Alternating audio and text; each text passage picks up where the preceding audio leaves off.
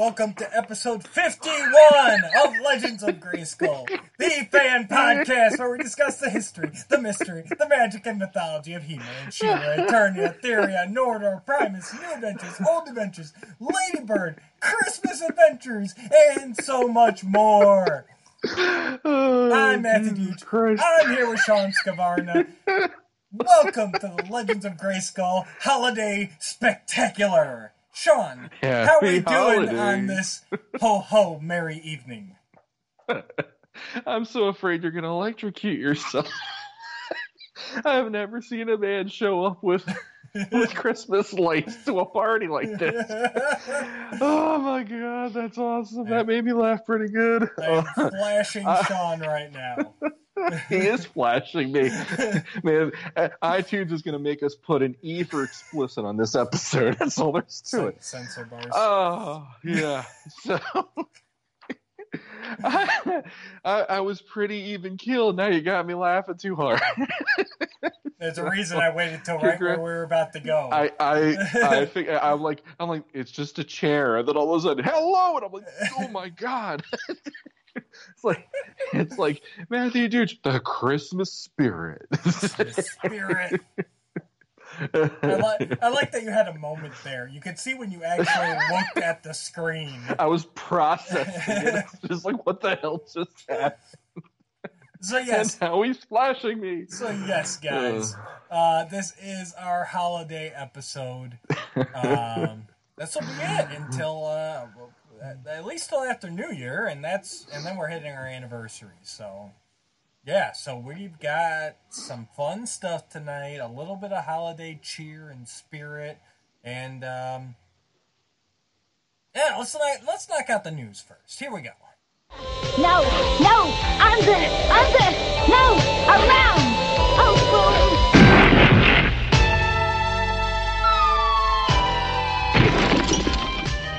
dearie my. Oh, we must work on these landings. I agree. Madam Raz, are you all right? Oh, dearie my, yes. But there was something important I had to tell you. Now, what was that again? The news, madam, the news. It's time for the news. So here we go. All right, Sean, you got any news? None that I can think of off the top of my head, but I have been really crazy busy all week, so feel free. Wait. I thought of one. Yeah, you probably already have it in your head, too. James Etok, friend of the show, he posted, I knew you'd do this. So the cartoon book is out again through Dark Horse. They reprinted it. Yes, this has been unavailable for probably close to a year now, I want to say, where you can only get it basically from secondary, resellers. And yes, he said not only are they reprinting it, but it is reprinted. It is on the way to retailers as we speak. And this one really shot up. This one's like over $100 on the aftermarket right now. So if you don't have it yet, you still want to get it, hold off just a little bit longer. It will be showing up Amazon, your local comic book shop, all that. Yeah, really cool. I mean, heck, that's one of the essential parts of this show. Mm-hmm. So if you want to follow along with us as well, while we do the show, while we do the, especially the Filmation episodes for He-Man and She-Ra, this, I know Matthew uses this as the Bible to go by for any information, trivia, and it's done by James, and James is that guy. He is the source of knowledge for this. I don't know anybody else other than the people who worked on the show that would be a better source for this. I actually feel bad, too, because James did all the He-Man side, and there are some other fans who worked on it, but there was another guy who did the majority of the She-Ra, especially the reviews, and I can never remember his name, and I feel bad. But yes, I will figure out your name, sir. I apologize, and we will start pimping you out as well, because like all the Dark Horse books, there is a lot of people working on these things. Mm-hmm. So, but that's really cool. It was great to hear that. And in the same vein, I don't have a graphic for it, but the mini comic collection also just got another reprint, and I want to say that's had a you by now. I think that's Mm-hmm. it's either between the Filmation Guide and the or the mini comic collection for who sold the most. I could be completely wrong on that, but that's what I remember. But the mini comic collection, this is bugging the crud out of me because I have the mini comic collection. It's very nice. They reprinted it, and this newest edition has additional information in it than the older one does. So I'm sitting there going, do I need another mini comic collection? See, this is where I could be proud of my son because he ripped mine. That gives you a perfect excuse. That gives me a perfect excuse to go, that one I can use as well, but then having some new material in the new one, that would be great. And I think I need to pick this up because of, number one, supporting the fandom, and number two, the fact that we do use this so often. It is about time that I get this, but unfortunately it has not been available at a price that I can afford, like you were saying. Right. So now it's like, okay, now I got two more things I got to get going into the new year. And let me temper expectations with the mini comic collection. It's not anything like huge, but like there's not like new mini comics or even unreleased new unreleased or anything like that. It's like some of the ones where they were missing the credits. They figured out who wrote it or who illustrated or whatever. Clash of Arms was actually written by Christy Marks, who did episode work on, I know, at least He-Man, I think She-Ra as well. I want to say like Gem and some of the other 80s shows. She'd been writing for a long time, and they finally uncovered that she was the one who wrote Clash of Arms. And I think a few more of that wave of comics. So it's kind of stuff like that. It's more filling in the missing information that they've discovered since it first went to print. But, yeah. Either way, I mean, yeah, I just didn't want people being like, "Oh my God, there's new mini comics." No, there's not. This is it. Yeah, like my son, like I got it. My son ripped it shortly after that, and then I went on to check it out on Amazon, and that's when I saw it was $70, and I'm like, "You've got to be kidding me!" I just bought it, and it was like $15 or $20, just like 2 or 3 weeks prior to that. So yeah, it's back up to full retail. I was just looking at it today. Actually, it's $34.99, but still, for all the stuff you get in that, it's unbelievable. Mm-hmm. The other thing, and big thanks to David Clark and his Nexus of All Realities, hundreds upon hundreds of groups. This I saw just before the show started. And I don't know about you, Sean, but I love a good puzzle. That's not the right button. That's right. That's the right button. Look at that. They are, and this is actually Mattel Puzzles. They are releasing 2 puzzles. The one I got up right here is I think it was was it the box art from Night Stalker? I'm not sure, but it's got Skeletor on Night Stalker facing Mechanic and Battle Armor He-Man, and they are, Skeletor's like guarding the path up to Snake Mountain.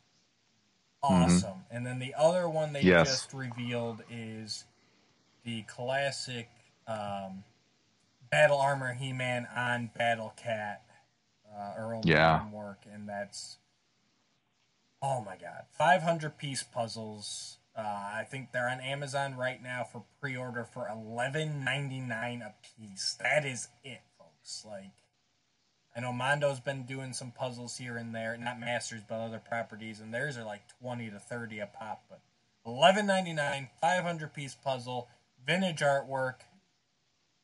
Guys, I'm looking for Christmas presents still. Go ahead, send them my way. I love a good puzzle. And just getting this classic artwork with there's no text, no logos, nothing. It is just pure or Earl Norm goodness. Yep. Yeah. Yeah, that one in particular, the Battle Cat with Battle Armor He-Man was the minute I saw that, I'm like, I am going to be buying that no matter what, because that is one of my favorite. But beyond the Rudy Obrero box art for Battle Cat, the original, this is one of my favorite iconic shots of Battle Cat, and especially with He-Man there. Is that William George, though? Is it? Not Earl Norm? I think it is for Earl those. Norm for this one. For 'Cause the Battle Cat Earl one, Norm... I'm not sure about the Night Stalker, but...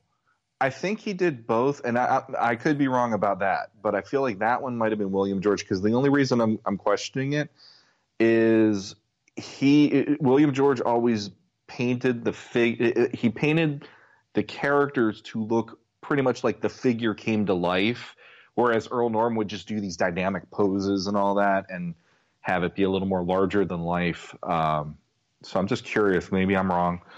If I'm wrong, that's cool. It's not like it's the first time in my life. But that one, for me, is the must-have out of the two of them. But if I got both of them, I'm not going to complain either. Right. So.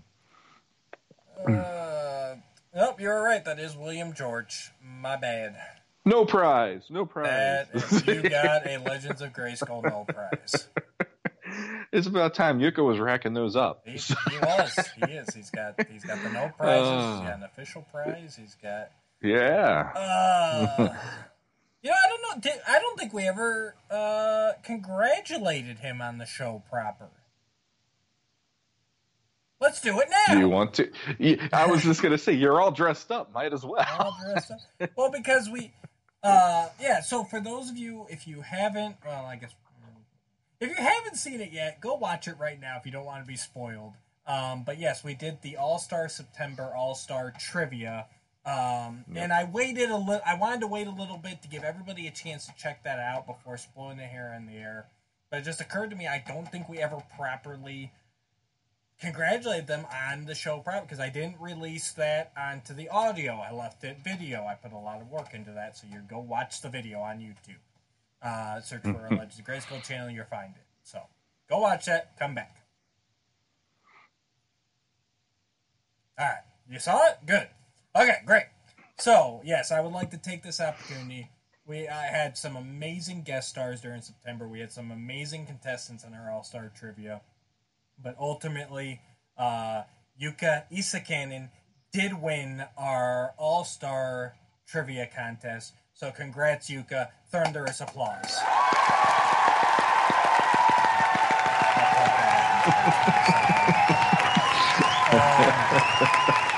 But yes, congratulations, Yuka. You are a man of much knowledge, and you took it fair and square. You are our first winner, and I expect you to come back for next year's trivia contest. I'm going to make this a regular thing to defend your title. So let's see what happens next year. Next year. All right. Any more news? The only other thing I could think of is I know I've been seeing the Origins Battle Armor He-Man making the rounds, the on-card figure and all that stuff. And go ahead. It's interesting to have you see that, and you see the artwork included with it, which I'm guessing Axel Jimenez did the artwork for the top corner on that. And I know it's been going around in the community and stuff like that, and there's a lot of people that they're excited for it. They're getting it because you have the vintage looking He-Man head in that one. But there is a part of me when I see it where I'm like, why did they do it? Like, and this is not me trying to do the bashing thing. We've already done that with the Grayskull episode and all that stuff. But there is a certain amount when I saw that, and it is news to me. It's news that we're seeing the new products and everything. So it's not just you. That's the thing. It's not just me. It's not just the Origins. I guess you could call us haters. That's fine. I think universally everyone has been looking, and I'm sure you're talking about the H symbol on the armor. Everyone has been looking at that armor and going, what? Yeah. Because that H is so tiny. It's very tiny. So, like, if you thought the vintage, and I've heard people say this, that the vintage battle armor looks clunky, it looks so polished and refined on this compared to this one. The thing, everyone's focusing on the H, which, yes, it is too small. But that's because of the removable arms. They wanted to keep the removable arms. And unlike vintage, where removable arms meant a peg coming out and your arm clipping on, this actually has the peg on the arm and it has to go into the chest. Okay, I get that. But look at that battle armor around the H. It is so smooth. Mm-hmm. And that, to me, is what kills it. Let me pull that picture back up. Look at how much texture is in that. You can see his six-pack. It's got the lines there. It's got lines up here. It's got the what do I want to say? The layers in it, you know? Whereas the new battle armor for the Origins is completely flat silver. And I think that's what's killing it. Because the Skeletor is the same. It's the same build. But it doesn't look as bad. Why? Because, number one, it's got some color breakup. Number two, Skeletor's got that trim around the battle armor piece. And he's got those accents to break it up. You know, so... Yeah, it fills it out a little bit more, yeah. Right, and you don't notice the perspective as much. Yeah. I know I saw in another solution I know Matt Rodriguez, friend of the show, he threw out there, well, why don't you make the outside lines of the H, the vertical lines, make those on, like, static, like they're on the armor, and then the actual drum piece just has the cross line, the horizontal line of the H, and then the battle damage, and that would help size it up while still keeping your drum technically the same size, because what matters if those outside lines move, because that doesn't get damaged, it's the inside. So I thought that was a really neat idea that I wouldn't have come up with on my own. Yeah, the whole thing just looks weird to me. Ever since I saw it, and to be honest, it really makes me a little like, oh, come on. Like, out of all of the versions of He-Man to this point that they've done for that line, that was the one where I thought, okay, you know, I'd probably get him because I like the idea that you could swap the heads at least and all that. And now it's like... and that's why that figure will still sell. And that's the killer part of it. It'll still sell because it has that vintage-inspired head, which still looks like they pretty much nailed it, comparatively to the other two heads that we've gotten so far. Because I don't think even that other battle armor head, it's not exactly the first Origins He-Man head, if I'm looking at it right. It looks better in the pictures than what came out. Yeah, it looks more like a Grimace or something. Maybe I'm wrong. I don't know. But I don't know. It was one of those, I see it and it just makes me go like, everything about the line for me is almost but not quite, you know? And it's the way it is. I know there's a lot of people that enjoy the line, and that's great. but for somebody like me, where it's like, give me an in. Like, Scareglow works. Right. I like Scareglow for the most part, and he's on my shelf. I'm still looking forward to Ram Man. I really want to see how they pulled off that articulation with the spring action feature. You know, that's... Yeah. Oh, they probably messed it up, let's be honest. No. I'm being not that we're Debbie Downers. I'm being too negative for Christmas episode. Let me get back. All right, let's get back to the presents versus us sitting here talking about the coal we got. So. But no, honestly though, guys, I just think, like I said, the battle armor Skeletor doesn't look as bad to me. It's just that battle armor He-Man, like I said, never feel like you can't call out Mattel on stuff they're doing subpar. You know, that's just my opinion. You know, and you can do it in a constructive way. It doesn't have to be I'm gonna, you know, take a dump all over everything. No, just if you're unhappy with the battle armor, let them know, because that's the only way things are gonna change. Yeah. So we'll leave it at that. Yeah, that works. I see something cool? I got presents. Yeah, well, I already did. You flashed me. Oh, I did. What did you do? Oh, yeah. I saw this the other day. Yeah. Take it on the microphone. I can't get back far enough. But yeah, John J. Amon, he does these cool blankets with the vintage box art on it. There's That's awesome. The original battle poster with all the heroic and evil warriors at the time on either side. Yep. Super nice quality, guys. If you check out our Facebook page, I posted up and I tagged John in the post. So just talk to him if you guys are looking for these. He does. These are the throws, and then he also does queen size. Wow. Which I'm going to have to get a queen size. And they're great quality. They're super soft. And honestly, the pictures aren't even doing them justice, man. You take a look at these in person, like the artwork just looks fantastic. It's not blurry. Mm-hmm. It's not anything. And I got the Eternia box art. I hope that's showing up somewhat because I got better pictures on the group, but I just wanted to throw them up real quick. But no, these things are amazing. Like I said, the image quality on these. I'm gonna pull my headphones out. But yeah, there they go.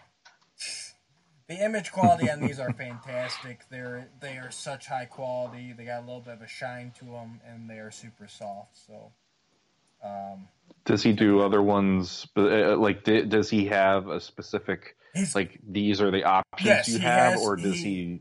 Every time I've seen him, he has options. It was these two. Then he's got that the DC covered Sean, where it's the Power Sword with He-Man on one side and Skeletor on the other, from that 1983 run. Mm-hmm. And then he does the Battle Cat. Actually, the William George one, the Battle Armor. William George one. Battle Cat. And I think he's got a couple more I've seen here and there. So yeah, nice. Get a hold of him. He throws them up every once in a while, and probably if you PM him, he might be able to work something out with you. Make great Christmas gifts. Great quality. The one that I was thinking that would be really cool if he went there was the scroll from the mini comics. The one on the back where it's the tan scroll, and you have like the basic 4 figures. Someone's done that. I've seen that somewhere. He might. I know I've seen it somewhere. That has been like a banner. Yeah. There have been people that have done like big banners and stuff, and I know there's a few in the on the Facebook groups that they'll use them as a backdrop when they do live auctions and stuff. And every time I see one, I'm like, man, I need to get one of those because I still remember being a kid looking at that image and just being like, that was good stuff. I told him the one he needs to do is it's from the Golden Books. It's the Sword of She-Ra. Where it's She-Ra on Swiftwind with the sorceress, like in the clouds. In the clouds. Yeah. Mm-hmm. That would be awesome. Mm-hmm. That's Earl Norm at his finest, too, because that one, I didn't realize until, like, the last couple years that sorceress was in the clouds as a kid. I knew of that book. But you're talking to somebody that when it came to She-Ra when I was a kid, it was always, that's great, I'll put that over there. I need my He-Man. And so I never really took the time to look at it. I always just saw here's She-Ra and she's holding the Sword of Protection and all that. Yeah. And then it was probably when I first joined the groups in like 2016. I'm like, they're sorceress. That's awesome. That was one. I had that book as a kid, and that was one of my favorite books. It's right up there with Time Trouble for me for that cover. Like, that is just like everything about She-Ra's origin story. It's got Crystal Castle in the background, and She-Ra and Switzerland with a sword, and the sorcerer's just reaching out, and good stuff. Great cover. Mm-hmm. All right, what else we got? Where do we go from here? We actually got quite a bit, but it's so we could do. Do you want to do? Why don't we do your buddy's question now? And then we'll say, do the buddies question. Okay. Let's save the more holiday stuff to the end there. All right. So, new listener to the show, Steve Quigley. He reached out to me. Come on down. Yeah, he reached out to me one-on-one, and we've been talking. He's a writer, published poet, and everything, and he keeps throwing ideas at me, and he just wants to get my take on things. And every now and then, I'm like, I got to share this one with Matt because this one's pushing the thought, pushing the gray matter and stuff. So for starters, I wanted to just throw out a little mention or a nod, because the other night when he messaged me, he goes, "Hey Sean, I wanted to say something real quick." I go, "What's that?" And he goes, "Turn around, Bright Eyes," and then he posts a GIF of God Skeletor in the '87 movie doing "Neil" with the beams coming from us. I'm like, I told you, glowing-eyed people are freaky. I don't care what anybody tells me. So it was a good nod, because nobody except for Matt has given me crap about that episode from way back in the day when I made my confession. Okay, or are those? Yeah, the ornaments are fine. They are not glowing from your eyes, making me believe that you were possessed by some otherworldly. Now you're pushing it. Dooch. So that amused me. I had to give him a shout out for that. But what the question he posed to me recently was, which would you rather have? A 2000X Secret of the Sword, or would you rather have Filmation doing The Beginning, which was the 3-parter that began the 2000X cartoon run? And the one thing that I'm going to give as a caveat here, he brought up it had to be like the 2000X people were going to do the voices for 2000X and all that stuff. Filmation would do their own voices and all that. I'm not even going to worry about that, because that to me is like, now we're getting into, that would take the rest of the show probably to sort that one out. But I'm thinking just from a story perspective. Right, but if it's Filmation, it's Filmation. If it's 2000, if it's Mike Young Productions, it's Mike Young Productions. So the crux of it is, do you want to see the story of the beginning without the fighty? Or do you want to see Secret of the Sword pumped up to where, they're like Thamor, they might actually lose some people, and, not gratuitous or anything, but, It would definitely, like, if you want to think of it in a certain way, it's like, okay, Filmation never showed us, here's Prince Adam getting the Power Sword ever. They always talk about it in the narrative at the beginning of every single episode with Prince Adam talking to the viewers, but we've never seen that episode. And then if you want to go the other direction, we could have a pretty much hour-and-a-half movie where the stock footage is minimal, and they could probably blow the roof off the joint with fight scenes and do some pretty interesting choreography there, but maybe keeping the storyline somewhat what Larry DiTillio already did and just modifying it or whatever. No, I would definitely say, you got to keep the storylines the same. So you're still going, for the beginning you're still going, Keldor, Hall of Wisdom, Captain Randor, and then, it just putting them into that era. So it'd be nice to see. It'd be nice. Well, let's go. One thing I'd love to see out of this before I make my decision is I would love to see Filmation Sorceress giving Adam the Power Sword. To actually see that. I think Filmation would get that a lot more heartfelt than it was in the 2000X series. You could still do the same things, but like just their sorceress was just a completely different character. So that would be one of the pluses for me for going to that, or going the beginning in Filmation, is to actually see the sorceress while she's pushing Anne to her destiny be a bit more motherly and embracing. You know what I mean? Yeah, exactly. What's something you'd like to see? Well, I mean, just let's go over some scenes here, and then we'll make our decision which one we would think would be better. So like what you said, that moment is something that I feel every single kid growing up in the 80s there is a feeling of that is a lost moment from our childhood, because not only if Filmation would have done that, they could have maybe written it in a way, and granted, I'm not trying to write a ton more into it, right. but the idea of, her giving the sword to Adam and Adam doing the whole, well, what if people know who I am? Yeah. What if people know it's me? And giving the sorceress a one-off line that would have been more than enough to let the audience go, this is why nobody tells the difference between Adam and He-Man other than the tan. Right. That would have been kind of a nice little touch too. And honestly, there were so many episodes where we got to see the beginning of something on that show, and the lead character whose name is in the title never ever got that. We had Battle Cat, which that was a good episode in my opinion. You don't like it, but I liked it for the fact that'll be a fun one to go to one day if we get to it then. But we got the origin at least. We got to see that, and yes, it was weird in some ways to me. Yes.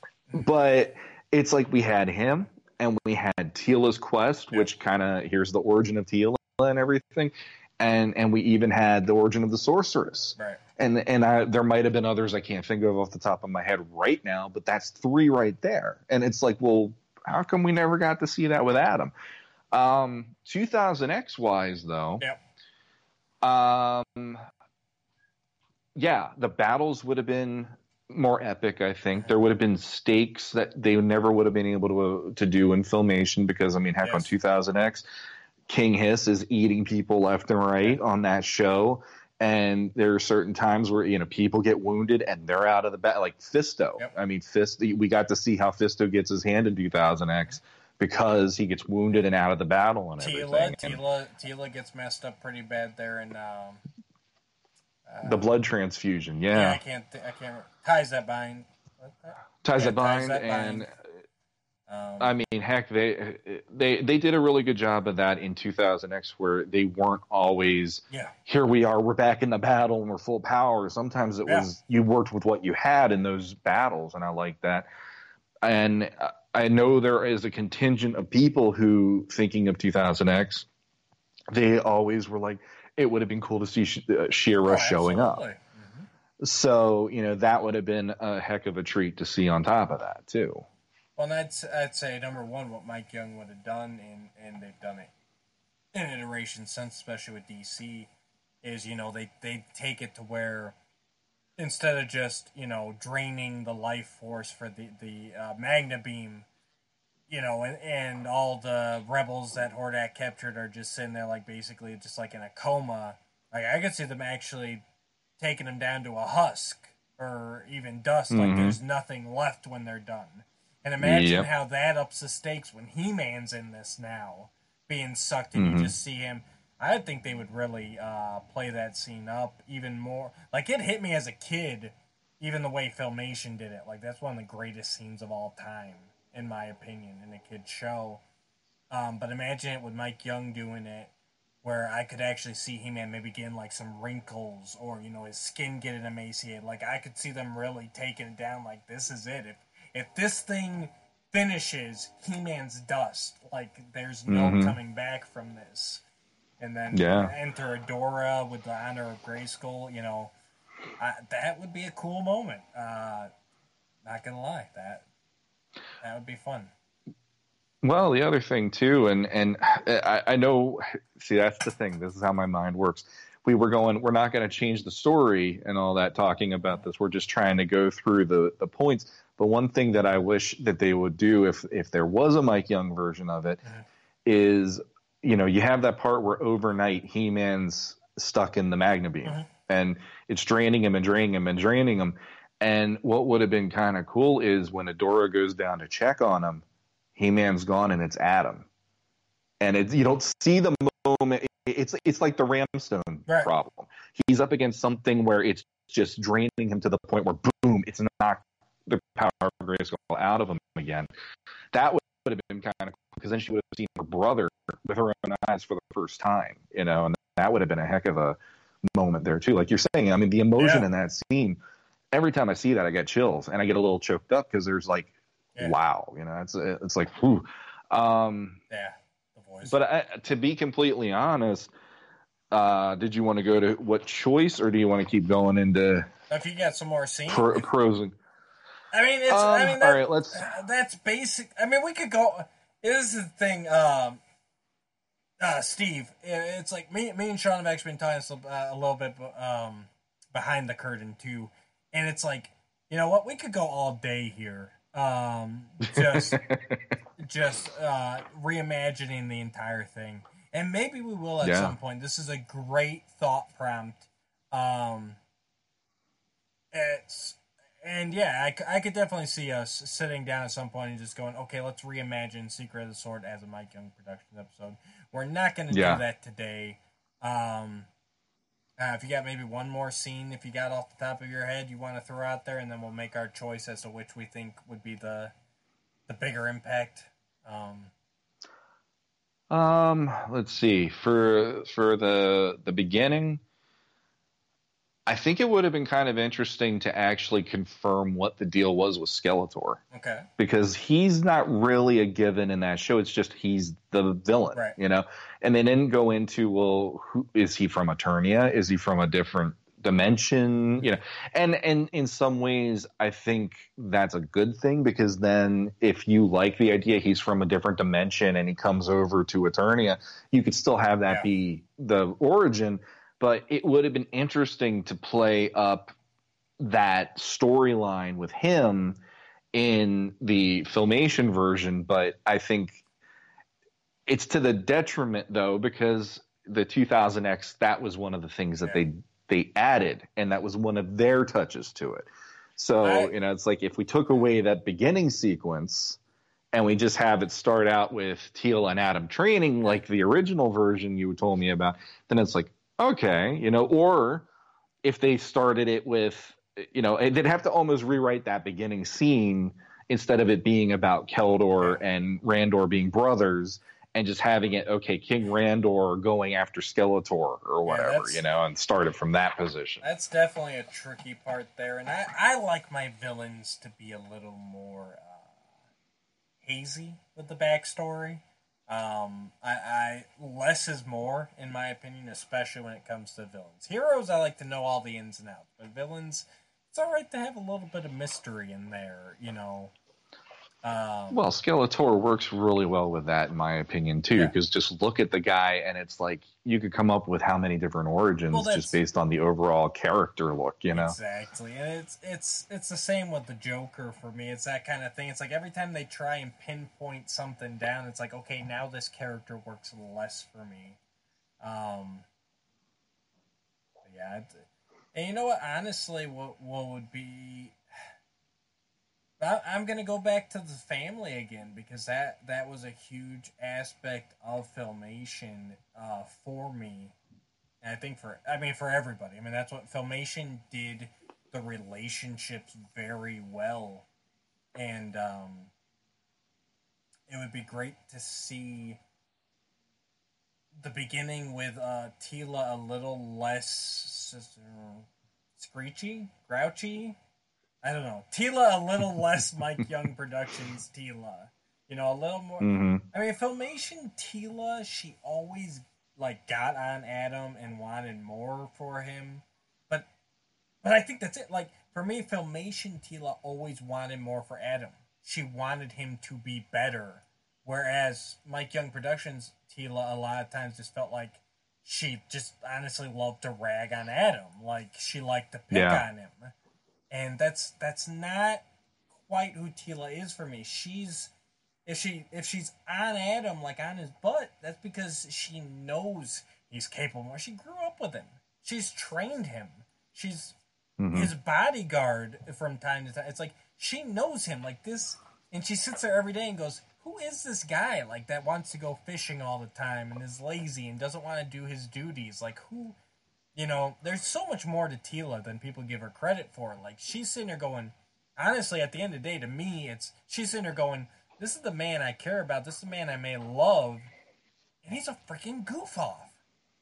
Like, how can I take him home to Man-at-Arms and say, hey, Dad, you know?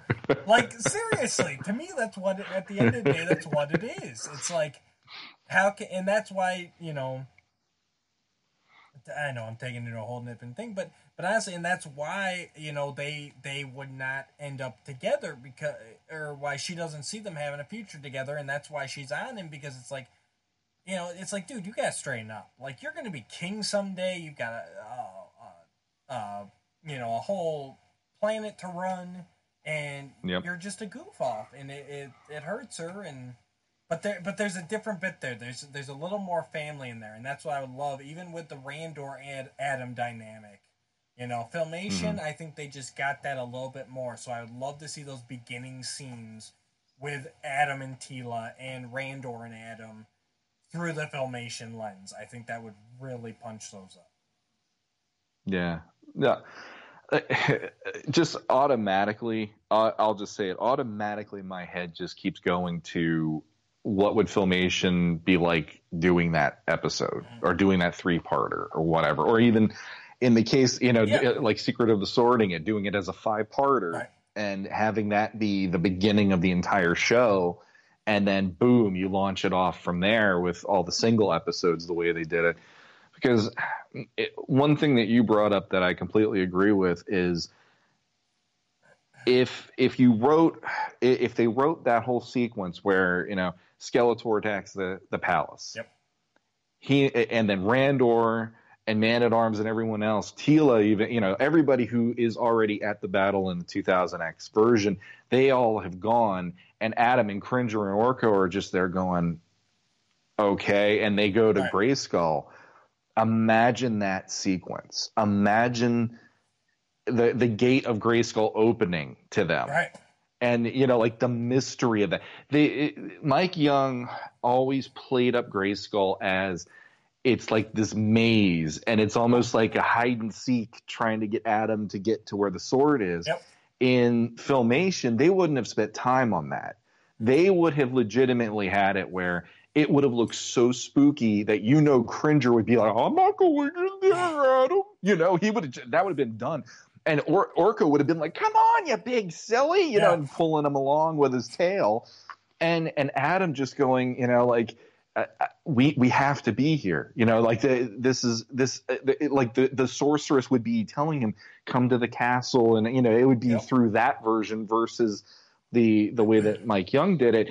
And just imagining Adam standing there, and there's the throne, and there's the sorceress sitting on it for the first time they're meeting.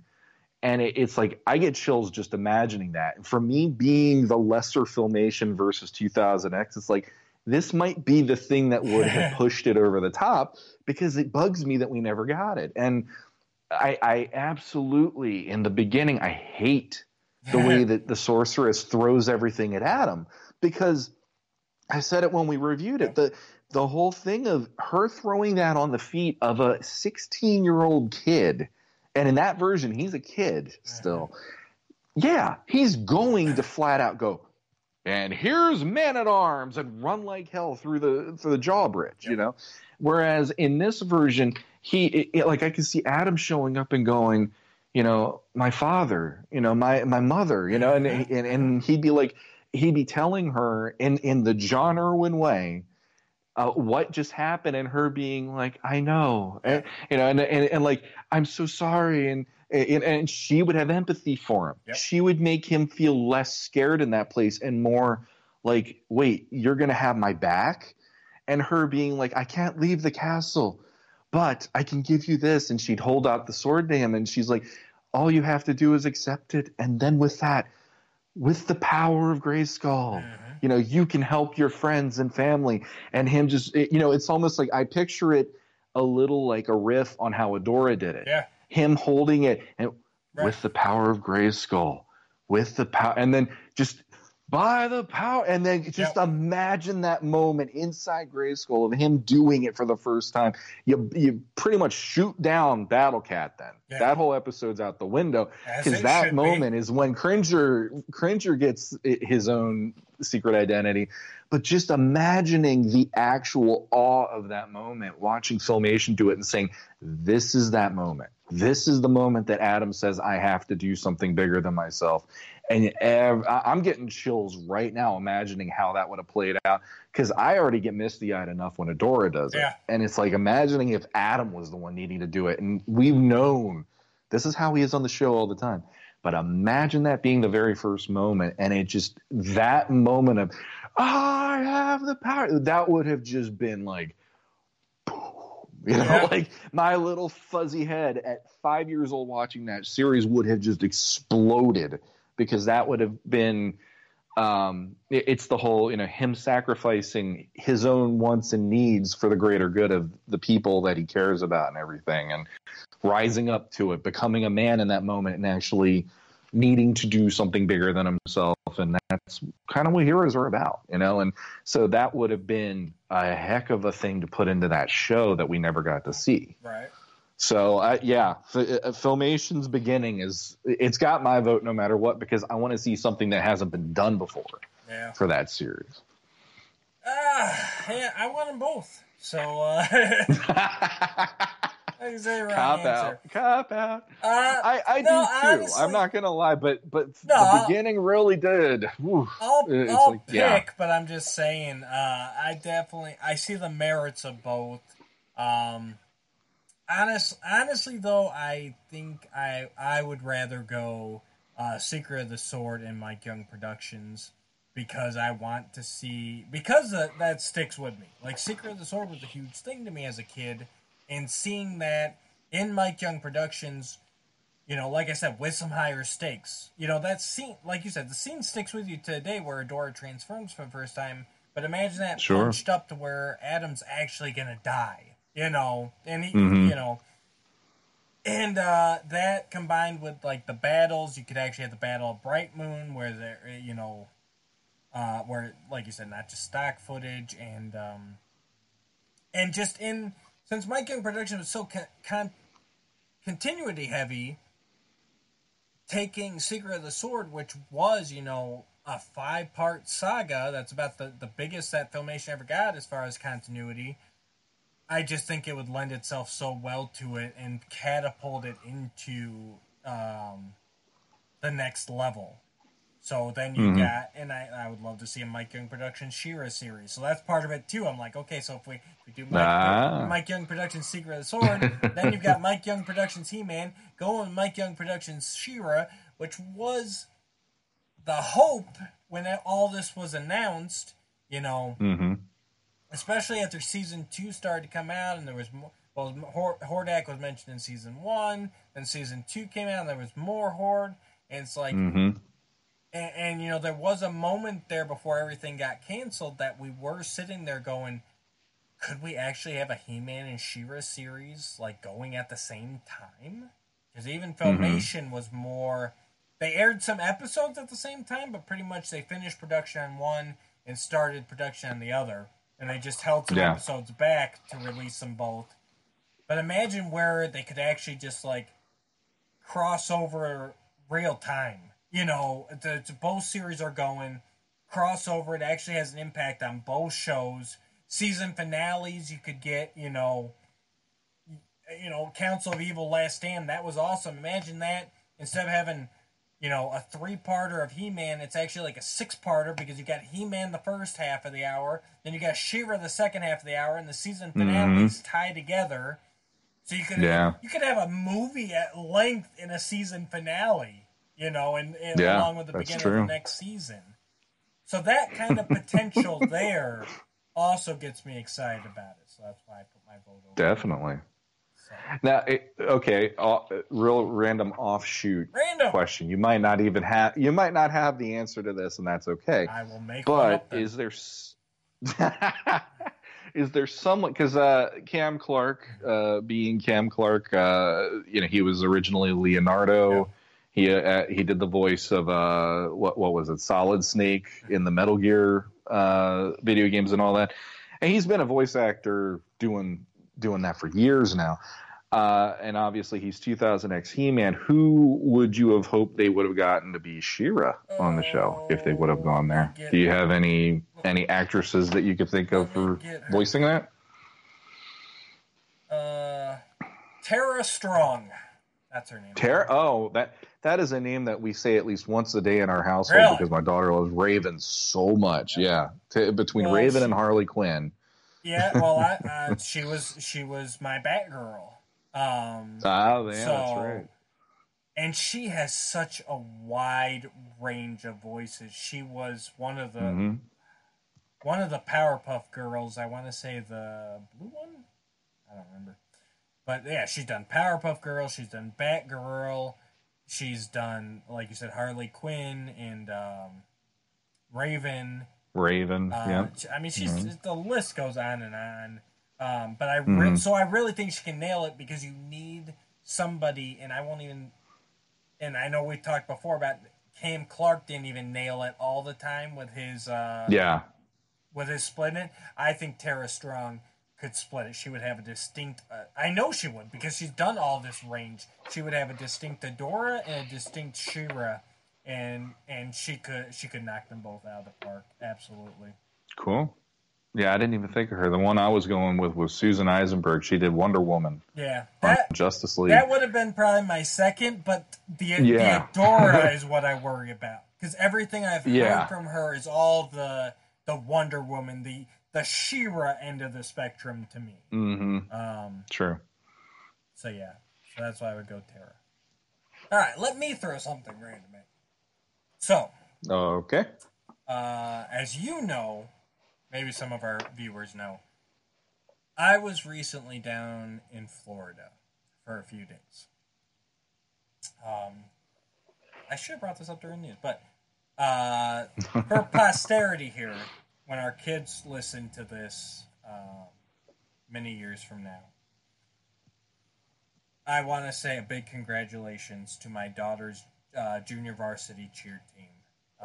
They placed 5th in the National Pop Warner cheer competition down in Florida. They are the first JV team from our town to ever place in nationals. So that is amazing. They got a big trophy, pictures with it, and that's why we were down there. We got to go down with the team and enjoy all the hoopla and the competition. And that's just amazing. Those girls have worked their butts off all season. They placed second in the district competition. They placed first in the regionals, and now to take home a trophy with 5th at down in the nationals. It's just amazing. So congratulations, Aubriana. I love you very much. But while we were down there, part of the trip also was hosted at Universal Studios. So we got park admission. We stayed on the resort. It was all very nice, very classy. They probably wanted to kick me out. So now and I meant to look up why. Number one, it was interesting because Universal Studios, number one, I didn't realize how much they either own or license. I mean, they had, obviously, Back to the Future, Jaws, E.T., Men in Black, Jurassic World Park, whatever we're calling it nowadays. And I don't know if they own them or they just license them, but all the old cartoon strip things, Kathy and Dudley Do-Right, and they had like this whole Toon Lagoon part of the park. It was Rocky and Bullwinkle and what's that? Gasoline Alley. You remember that old comic strip? Yeah, vaguely. Yeah. Mm-hmm. Yeah, it was all that stuff walking through there. I'm like, well, I vaguely remember that. Very interesting, though, that there was no She-Ra walking around. Just saying. That was for a certain amount of time. They did. They did have it. Right. They did. So even Universal's done with it. Just saying. But anyways, the reason I I bring this up? Well, first, a little tangent. It was interesting because they still have their whole Marvel superheroes section, which is very surprising considering Disney owns like all of that now, kit and caboodle. Yeah. But it was fun going on Spider-Man the ride, and they had a Hulk coaster and a Doctor Doom thing. I imagine that's going to end soon, though. I imagine there's got to be like a time limit on that, because I can't believe Disney's just going to keep allowing them to use it. And I found it funny, too, because when we went on the Spider-Man ride, basically, it's one of those 4D ones. You got the 3D glasses, and you ride in the vehicle, but it's like a combination of actual, sceneries and then, like, screens with, a movie played, basically. Really nicely done. For someone who doesn't like roller coasters, it was cool that they had a bunch of that kind of 3D, 4D stuff to go on. Mm-hmm. But it was funny because, like, and I don't know how big of a Spider-Man guy you were, but, like, they've got, so it's Spider-Man going up a team of 6 villains, right? Headed by... The Sinister Six. No, not at all. No. He was going up against Doc Ock, leading the Sinister Syndicate. Huh. That's how they got the license then. So I'm wondering how much of that is, like how much is that legal stuff, and then like, and I'm assuming if anything, it's actually Sony that's causing the problems, because I know Sony's been talking a long time about doing a Sinister Six movie. The other weird thing is there's a symbiote on the team of the villains. Mm-hmm. Which is Scream, the female, daughter of Venom. Okay. That seemed like a kind of an odd pull to me. It was cool to see her. She looks amazing, but it seemed weird. But then when you go into the gift shop, Venom and Carnage are on, like, all the gift shop merchandise. So I'm wondering if that was, like, a little, like maybe when the ride first came out, it was Venom. But then Sony came out with their Venom movie, so then they're like, well, we can't use Venom anymore. It was just kind of funny, just as an adult fan going through there, like, okay, how much of this is this or this, Yeah. It is. That's weird. Yeah. Like, I haven't been to Universal Studios since 1991 when my mom and I went out to California for a month of my summer vacation, and we hit up Disneyland, we hit up SeaWorld and Universal. And Universal, the main thing that excited me about that then, and granted, we're talking going on 30 years ago now that I did this. Jesus God. Next year, literally next summer will be 30 years. The main thing that excited me was they had a Conan stunt show. Yeah. And they did, it was literally Prince Adam to He-Man, though. Yes. And that was the stunt show that supposedly got Gary Goddard the in to do the Masters of the Universe movie back in '87. Yeah, and Jack and Leslie Wadsworth, they were doing the Conan show, and then they got tapped to do He-Man and She-Ra and the Power Tour. Remember? Yeah. So. Yeah, that's right. Yeah. So I remember that stuff, but yeah, they didn't even have the superhero stuff then. So like, if I go to Universal now, I'd probably be geeking out crazy or going like, "Oh my God, it's Spider-Man!" It was. So yeah, it was awesome. My kids got a picture with Spider-Man and Wolverine and Captain America, and but it's just funny the licensing that must go into that. The other option is maybe they're okay with doing it because that's money coming into them because they have to pay for the license every year to keep that going in the park. I don't know. It's possible, but that's... or maybe you're right. Maybe it is coming to an end because they just in the last week Marvel introduced all the stuff they're going to be throwing at us. Yes, there's so much stuff. And the big one, I know one of the big ones that they announced, which some people are like again, but other people are like they're going to do it right this time, is Fantastic Four. Yeah. So I think that's coming out probably not next year, but I'm guessing in 2022 by now or so. Spoiler alert, guys! They're not going to do Fantastic Four right. Sorry. You've been to the Back to the Future ride that you were on at Universal has let you see that in 2022 have it anymore. They don't have Back to the Future ride. They don't have Jaws the ride. They don't have any of that.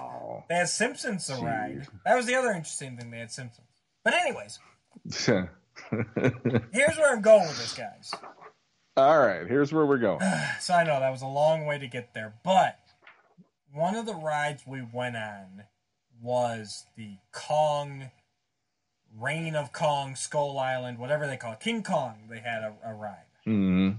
And as you're walking through, number one, Universal is very nice about how they hide the lines. I was at Disney years ago, too, back in the mid-'90s.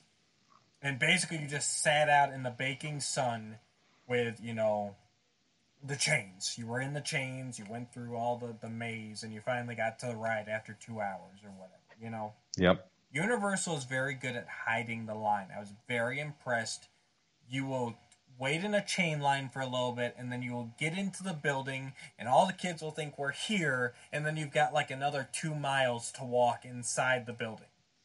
But it's all, once you get in, it's all like thematic. Like for Kong Skull Island, you're walking through these tunnels lined with skulls. There's music and there's noises. On the Jurassic Park one, there's all the plants. Like there's plenty of. We went on the Harry Potter stuff, and like for one of the rides, you're going through like Hagrid's cottage, and going through a room with all these giant eggs, and like there's stuff to take your mind off the fact that you're in a line, and it was really cool. And one of the things, and so on the Kong ride.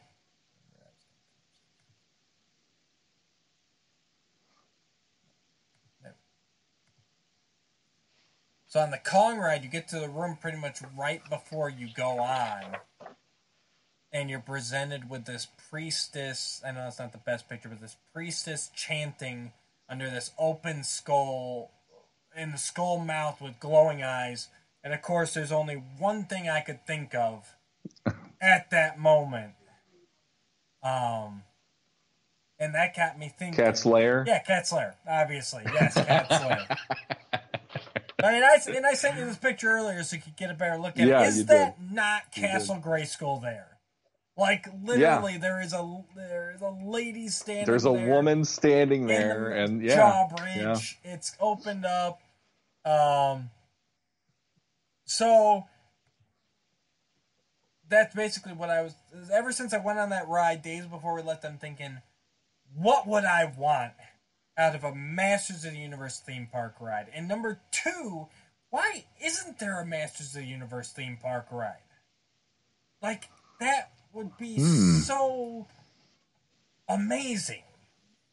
Mm-hmm. And just, like I said, the effects and everything else, like, the Harry Potter stuff was very thematic. I mean, imagine getting into your line and you're walking through Man-at-Arms workshop, and then you hit, the throne room of the Royal Palace, and then you head through the Evergreen Forest, and then you get to Grayskull, and you mount up on your car that's painted, the trolley that's painted like Battle Cat, and you go across the Evergreen, across the plains of Perpetua, and Mm-hmm. So yes, off the top of your head, if you got anything, what would you want to see out of a Masters of the Universe ride? See, and I'm not a roller coaster guy, so that's why I go more the 3D, 4D. But go ahead, Sean. Sounds like you got something. If they did 3D and it was the whole, because I didn't do the ones that you're talking about, but the one that I was impressed with when I was out in Disneyland in '91 was Star Tours. Yes, because that was the same deal. Yes. It's enclosed. Exactly. You're just sitting there, and I love the idea that it's a story. So the robot that's trying to take you on the tour, all of a sudden they're in the middle of an X-wing battle, and they're just trying to get you out alive and all that stuff. So the way that I would probably set it up would be, like, you get to be on the Sky Sled. Yes. And you're flying around on the Sky Sled, and Orko's with you, trying to show you all the beauty that is Eternia. And then the next thing that you know, there's an ambush with Triclops, Trapjaw, maybe Beastman. Yep. And it's like all of a sudden they're like, that's the king's jester. Yeah. That's the magician, and he's got all these other people with him. Right, we'll take them it's like all Orko's trying to hostage. get you to safety, and you're trying to maneuver, and you're getting like shot at, so you're getting rattled the whole time because they're following you and they're trying to slow you down and stuff. And then like you would have the moment where you don't see Adam become He-Man, but out of nowhere you see He-Man and Battle Cap leap into battle with them, and you're just trying to keep away from them. But then like they'll have these little moments where it's like Orko goes, "Wait, He-Man needs your help," and you're like, "I got this," and you're flying in and you're shooting Trapjaw so that his rockets are blown up and he can't shoot or whatever, and you just have that kind of a thing. It'd be more like Jet Sled Adventure kind of a deal. And but that's the thing, like I would have it where you entered Castle Grayskull to do it though. I would do something along those lines, and there'd be a woman there as the sorceress, and she would be telling you about this, and then Orko would kind of come in and go, "But there's other things about Eternia too," and he takes you out on this, and then all hell breaks loose while you're in the middle of the ride. Well, I had to be there. Because that's like the Harry Potter. They had a Harry Potter and the Forbidden Journey ride where you're like you wind up in the middle of a Quidditch match, and then you're going to by the Whomping Willow and into the Forbidden Forest, and that's basically what I was thinking too. It's like, have it start off at like Grayskull or the Palace, and then like you're traveling across the plains, and the bad guys show up, and they drag you to Snake Mountain, and you're going through the lava, and like down. Oh my god! Imagine you're like trying to escape from Skeletor, and you go up to Snakehead, and you do like the drop down, the blood falls. You drop, and everybody there is just like holding on for dear life, screaming while they're on the ride. Yeah, exactly. They did that. The Simpsons ride I was on there, most of them, honestly, it's like. And the Simpsons ride was like Star Tours, and that was probably the most impressive one I was on there. It's you got into your little car, the whole family got in the car. It like raised up, and then the screen came up, and you watched on the screen, and basically you were just being moved around. You didn't move, but they did a big drop. You actually dropped from the moon down to Earth. Long story. But I mean, I swear to God, you felt like you were like, They tilt you down, and they got this wind blowing, and it's like, oh god! Even though your mind knows you're right there, but that would be amazing. Just to be, like you said, immersed in, hit all the basic, your Grayskull, your Palace, your Snake Mountain. Have all the main heroes and villains showing up, and powers, and He-Man saving the day, and. Yeah. No, that's the thing too. It's like on Star Tours, you had the robot being the one that was messing everything up, right? And then you have every now and then you'd have like an X-wing pilot come up on the screen, and he'd give his call sign and be like, "Why are you in the middle of the firefight?" So what I would have done is like Orko's trying to take you out and show you the wonder that is Eternia, and he's giving you the tour, and then when all the stuff starts, the stuff starts hitting the fan, basically. The person I'd have as the one who's addressing the audience and trying to do the whole, okay, you got a jet sled, we can do this together, it'd be Teela. I'd have her be the point person to the audience, and then you're flying by and you're getting to see He-Man do the battle, but you don't get to interact with him until the very end, where it's like it's up to you to make that shot that knocks Skeletor off of the snake of Snake Mountain right when he's about to rain down his electric the lightning energy from his Havoc staff that would basically kill He-Man or drop He-Man to the ground. And it's like Teela's like, my jet sled doesn't have any more ammunition, or my jet sled got shot in the middle of this. It's up to you. You have the shot. You have to help He-Man. And you're just like Luke Skywalker. And, you launch those torpedoes. Skeletor gets knocked off the snake, and then He-Man gets to climb up, and then he'd like raise the power sword to you, and it's like, thank you. He'd be it'd be that whole thing like at the end, and then. It's like when you're leaving, that's when you hear, I have the power. And it's, it's like just like the movie. He lives on to defend Eternia another day, but thank you for being the reason that I can do that. And anything where you have it where the audience can be immersed into the story versus here you're just sitting on it's a small world ride and you get to hear the song 50,000 times before you get off the ride.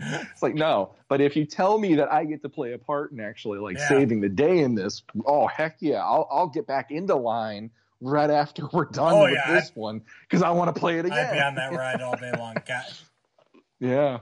Universal, get a He-Man ride in there. What is wrong with you? You could have a whole one. Maybe once a Marvel superhero maybe that's their plan. Once the Marvel superhero license runs out, that whole side will become Masters.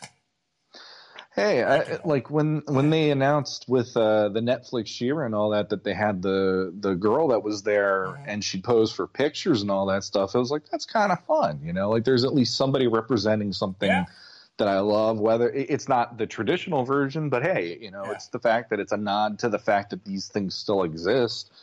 And I know she was only there for a certain duration, but it's like, that's at least that's a toe in the door. So I mean, going a step or two further, and then if they got that movie off the ground finally, or maybe with Revelation or something, who knows? Nice. If it blows up because of that, there could be something there. Then I don't know.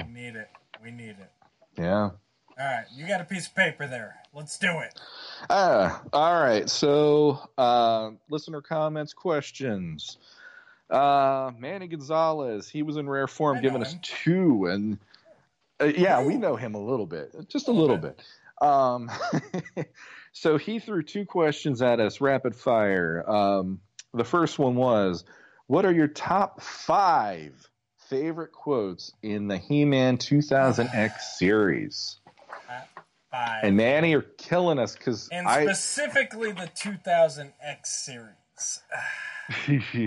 Interesting. So being who I am about that show, I'm going to admit right now, I love the show for the animation and I love it for the stories, but I will never say I love it for the dialogue. Yeah. Because I went through it. I didn't go through every single episode. I did not have the time to do that. Right.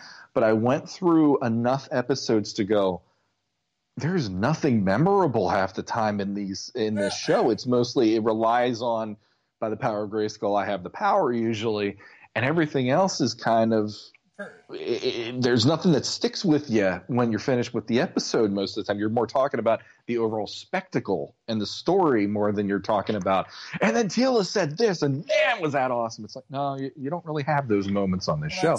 So there you go. It's a negative, in my opinion, of, it's a weakness, I should say, not a negative, but it's a weakness for the series. Well, it's got good writing, but it doesn't have those quotable moments, those one line with great power comes great responsibility. There's not a lot of those.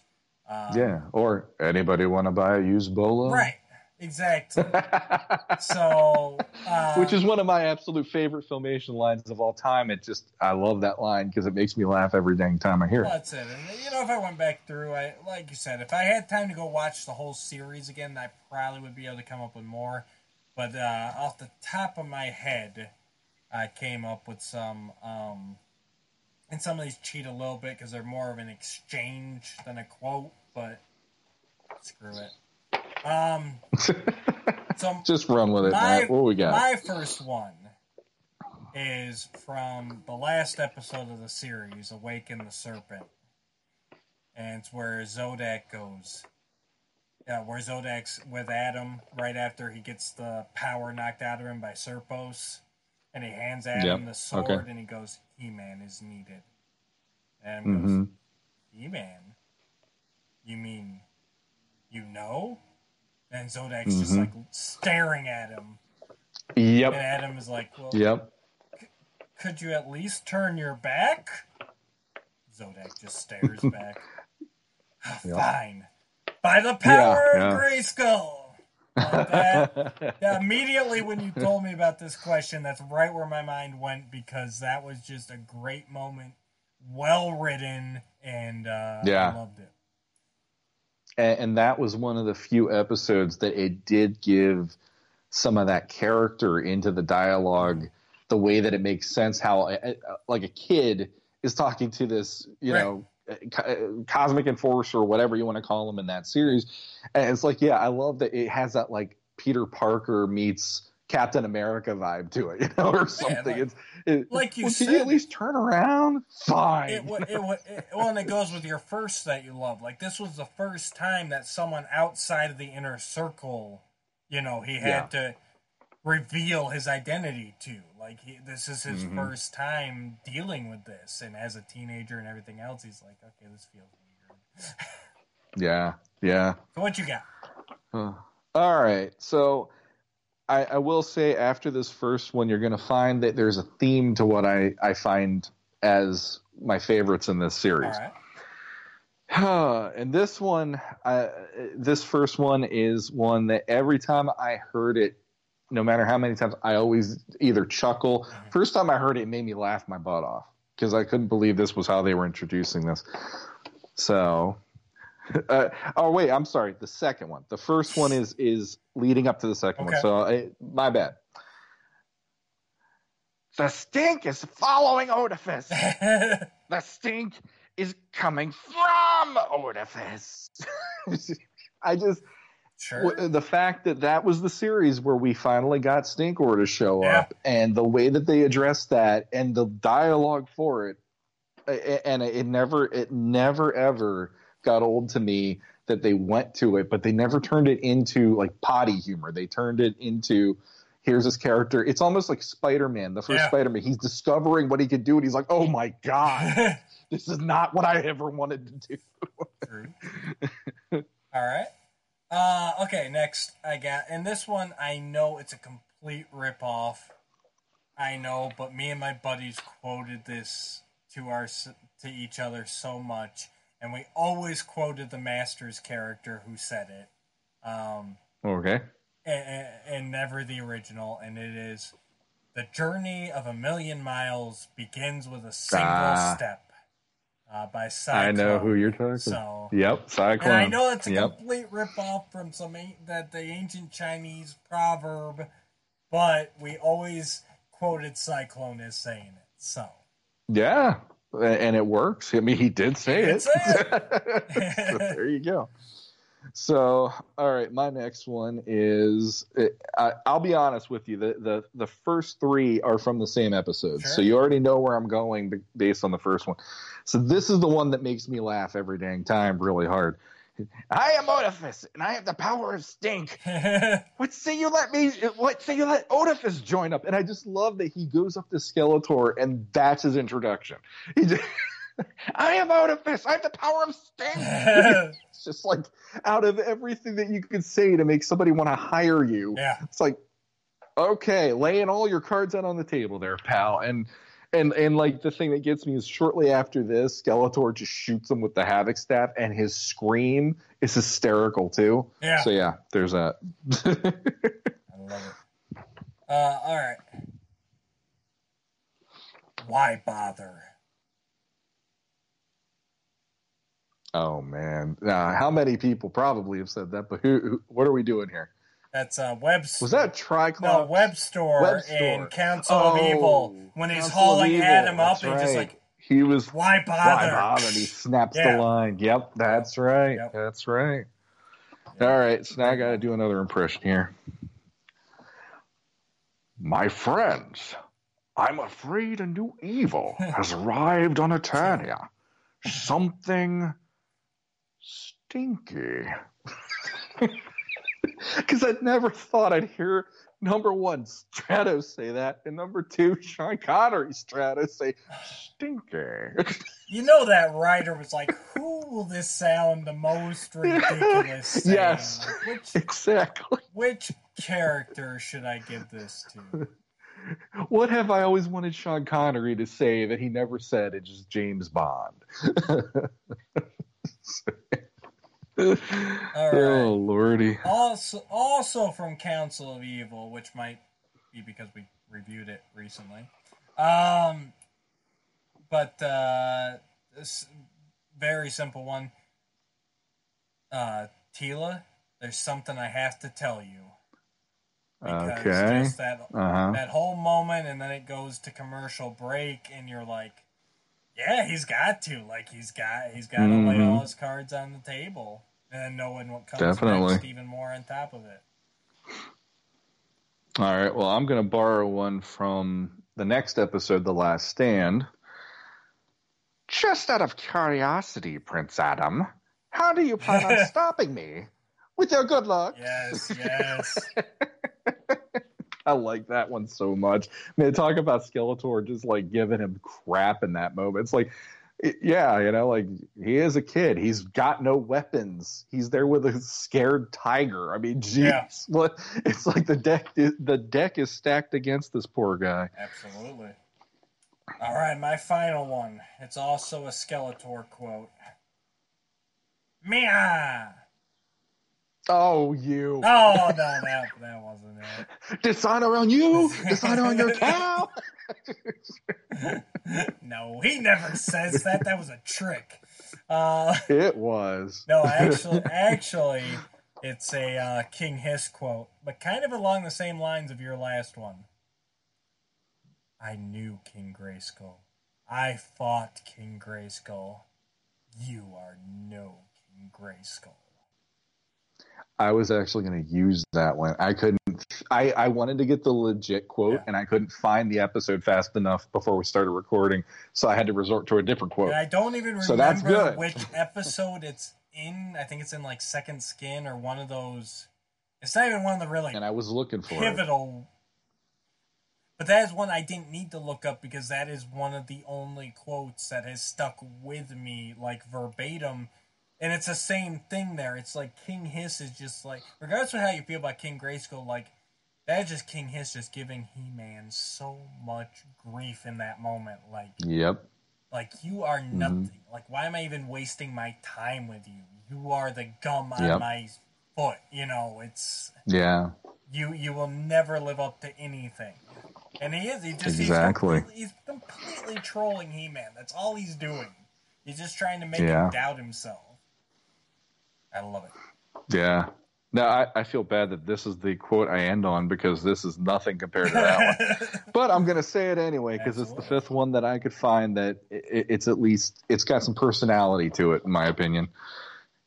Are you doing something different with your nails? The color is very becoming. Only because how often, I mean, yes, we had the Christmas special when we were kids. Before that. But I should have warned you. I didn't think about that until you were already drinking. But yeah, how often do you hear Skeletor having to be nice because he's forced to be nice? Yeah. So yeah, and that was always one of those lines. And when he's like berating Triclops, like kind of a fool thing, and then he gets electrocuted. So, but I went with that one just because I love it. It's like Skeletor talking about Evelyn's nails. That's an okay, underrated episode. Like I should have thought of that one. That had some great lines. Good. All right, so thank you, Manny, for that. Yeah, but then there's the part two. No, the next customer. One... Thank you. Move along. Oh, okay. Nah, I'm kidding. What's Manny got for us? All right. Manny also has, what sorts of things would you like to see in the new He-Man series that is coming out? Which one? That was, I knew you were going to say that. So there you go. We could start there and run with it. I'm going to go with... Wait, hang on. Read the wording to me one more time, please. What sort of things would you like to see in the new He-Man series that is coming out? So my guess is he's focusing just on Revelation because that's got the most news. I would like to see... Because the other one... Castle Grayskull. Oh. I thought you were going to say something that I'm going to say. I'd like to see anything. A Sword of Power because would be nice.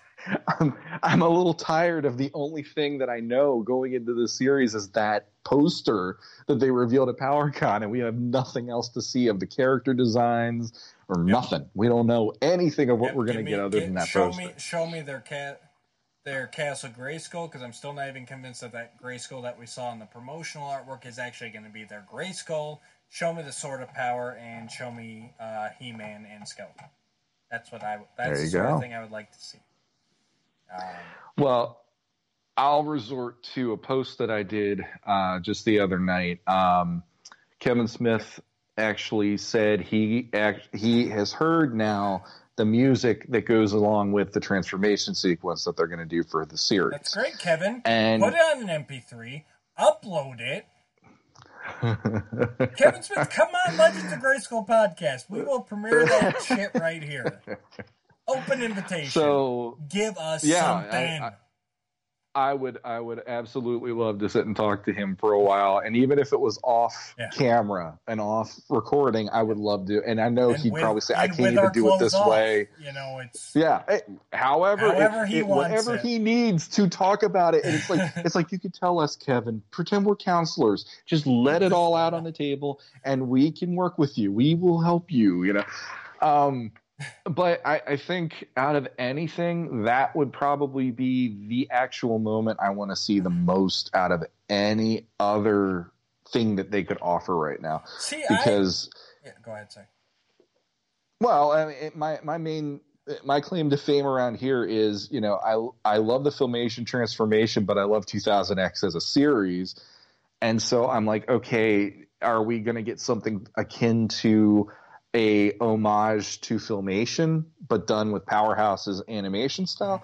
Are we going to get something akin to 2000X, where it's a lot more kinetic and a lot more to the animation than just how elegant and simple Filmation made it work out every episode? Yeah. And on top of that, the song, because that always had that call to arms, pumping yourself up for this is where the episode's going to really kick into gear.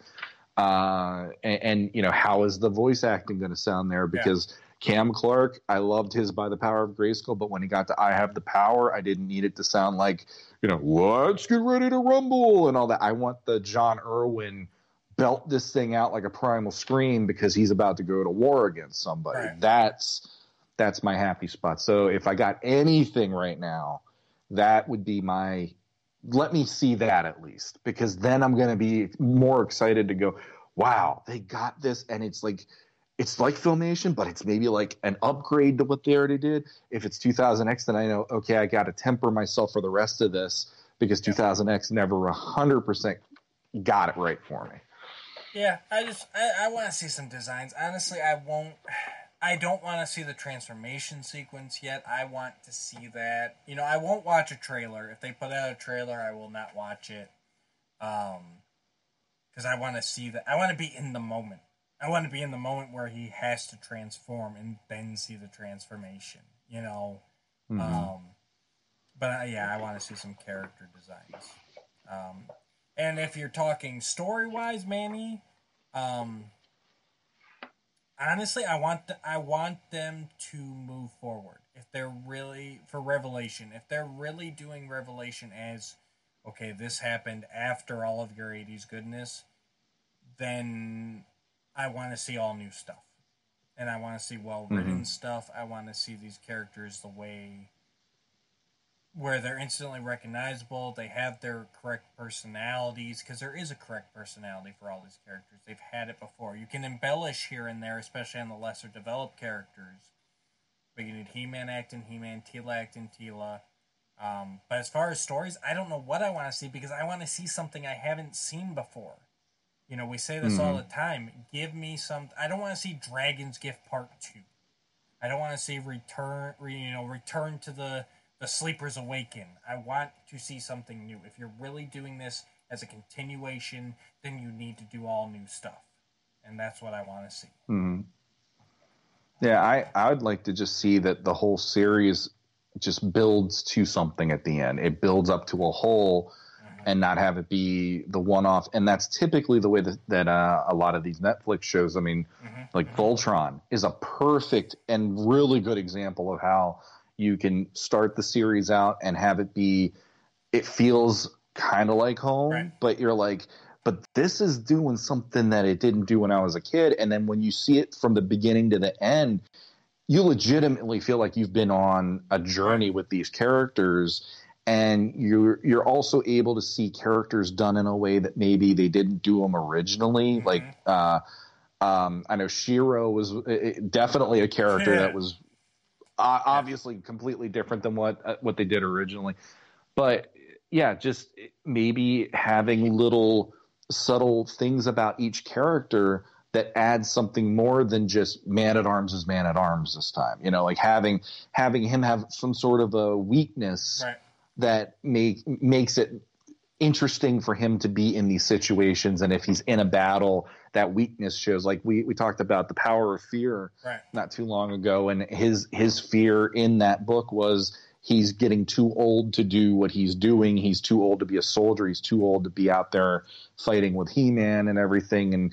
And you know, something along those lines or whatever. Just giving it a little more robustness than what we could have had when we were kids, because when they were kids, it was syndicated for a reason. And it was written the way it was written for a reason. Here, you can have episode 1 building towards episode 8 or 12 or whatever it is. And, you know, you have an arc and you can see these characters going on an arc throughout the series. And I really, like you said, it's the journey of, okay, we start with how we remember them perhaps in the story, but then by the end of it, you're seeing a whole new way of looking at these characters, and it makes them feel well-rounded. It makes them feel like that is the hope. And I mean, to be honest, even the She-Ra series, whether you loved it or hated it, they did manage to at least have, here's this overarching path that they were trying to go for. Now, whether they stuck the landing, it's a whole different matter. But I'm just saying, for those who loved it, those who hate it, whether they stuck the landing is one thing. But the fact that at least you saw a journey from Adora being a Horde, you know, like a Horde cadet, going all the way through the course of it to her embracing who she is by the end of it and stuff. It's like, yeah, you know, that's kind of their signature at Netflix, trying to do these series. So I'm hoping that they do the same with Masters. Yeah. And then we have 2 more, and then we're good. All right. So new comment here, Skella Vader. So new listener. Welcome, Skella Vader. What unannounced Motu Origins figures is at the top of your wish list? For him, Stinkor is mine, and he better have a powerful patchouli stink. Oh, absolutely. He says. He wouldn't be Stinkor without it. And they'll probably put him into the deluxe figure, and he'll probably come with a second head, and you know, probably all the tanks and everything. So. Yeah, one would hope at least. Yeah. And maybe like some sort of aerosol. If he loses his stink, you could spray it on him or whatever. Like I knew they did that Moss Man deodorant or whatever years back. So it's like, why not? Well, I mean, good question, Skelevator. Again, I'm going to preface this by saying I'm not the biggest Origins guy. I'm just picking up some stuff that my kids like and, you know, a couple figures here and there. But I will say, just because he needs more love, one of my favorite obscure characters, Snout Spout. They need to get Snout Spout. Get those later wave characters here soon. I mean, they've already done Clamp Champ, or they've got Clamp Champ coming. I want to see Snout Spout. Get him back out there. He has not had enough love since the 80s. Nice. Okay. I'm kind of curious to see what a Fisto would look like in the line. Yeah. He hasn't been announced yet, and you know, like what's going to be his deal. And I'm with Origins. I guess I got to admit, I'm the sort of person that says they're always doing these little Easter eggs on the box art of potential things that we might be getting. So my main one that I would love is the Skeleton Warriors that they have. They have it.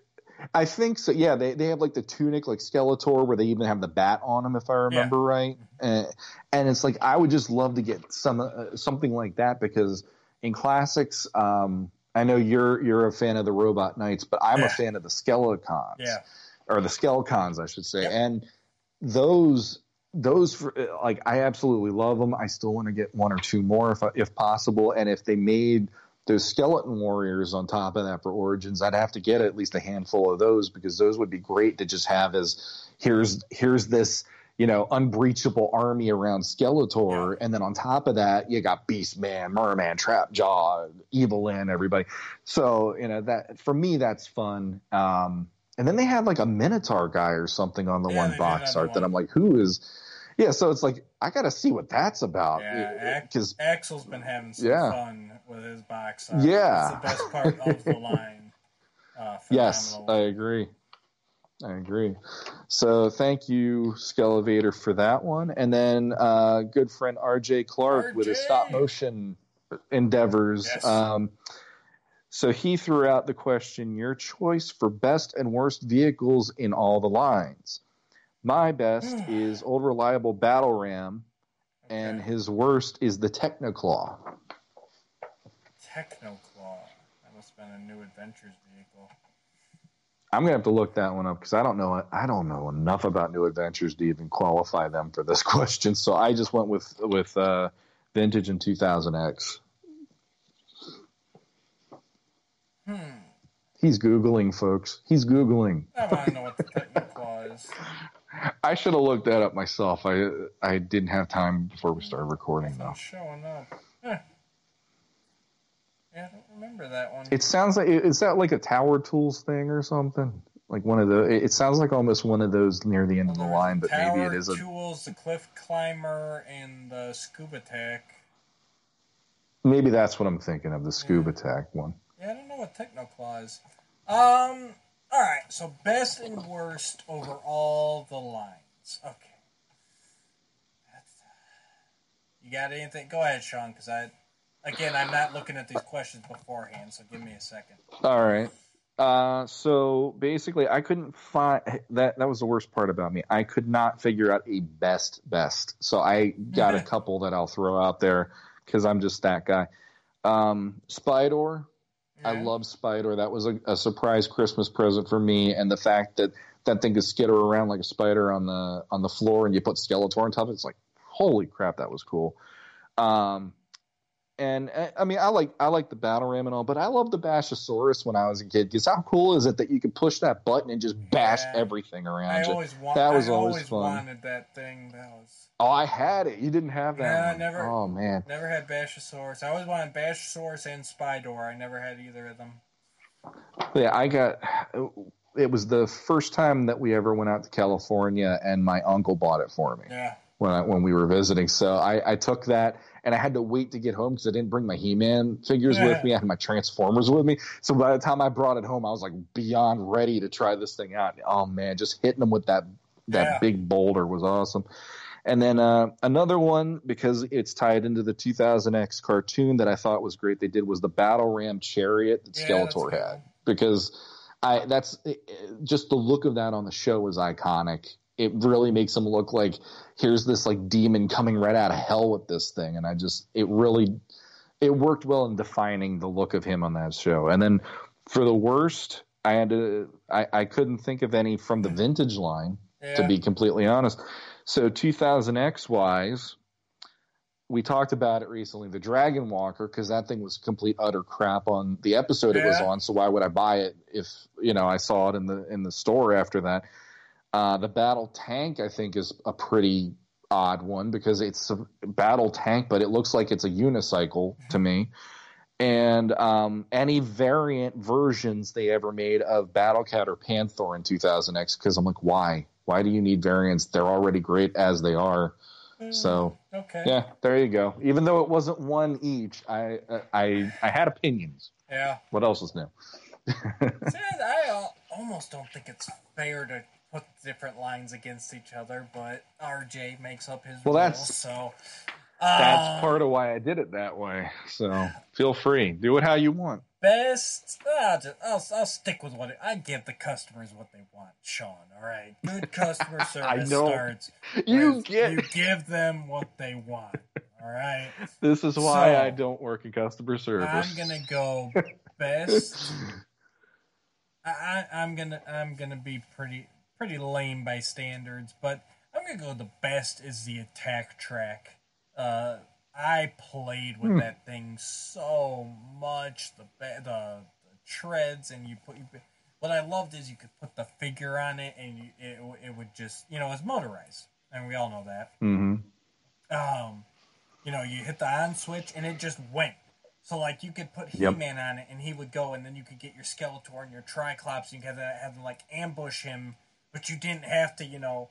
I know, it sounds stupid, but it's like you didn't have to push the vehicle and play Skeletor. Like, you could just play Skeletor and Triclops. You know what I mean? Mm-hmm. And that was awesome to my little 5, 6, 8-year-old mind. Like, oh, He-Man just rides on it, and, you know, I don't have to push it like all my other vehicles. So that and just the design, the red and the blue, and Attack Track was one of my favorite vintage vehicles. I played with that thing nonstop. And yeah, for the worst, I mean, if we're going all lines, yeah, I gotta come up to 2000X. Even though I did like the battle tank, I thought that was a neat little thing, and it showed up here and there for the Royal Guards. I thought it was really good for them. I'm gonna say the worst was that War Whale, the heroic water vehicle they came out with. That thing was just... Okay. I mean, at least like the villains, they had that attack squid or whatever it was. Like, they look cool. Like, you could be like, that's a merman, you know, creature. It's not necessarily a vehicle per se. And that's why I like Battlecat and Pantheroth too. Just for me personally, to me, they're not vehicles. They are beasts that's to true. me. I know a lot of people look at like Stridor and Night Stalker and Battlecat and Panther as vehicles. I don't personally. So I'm going to leave them off. So I'm going to say the War Whale, though. That thing was just, it was ugly. It was unnecessary.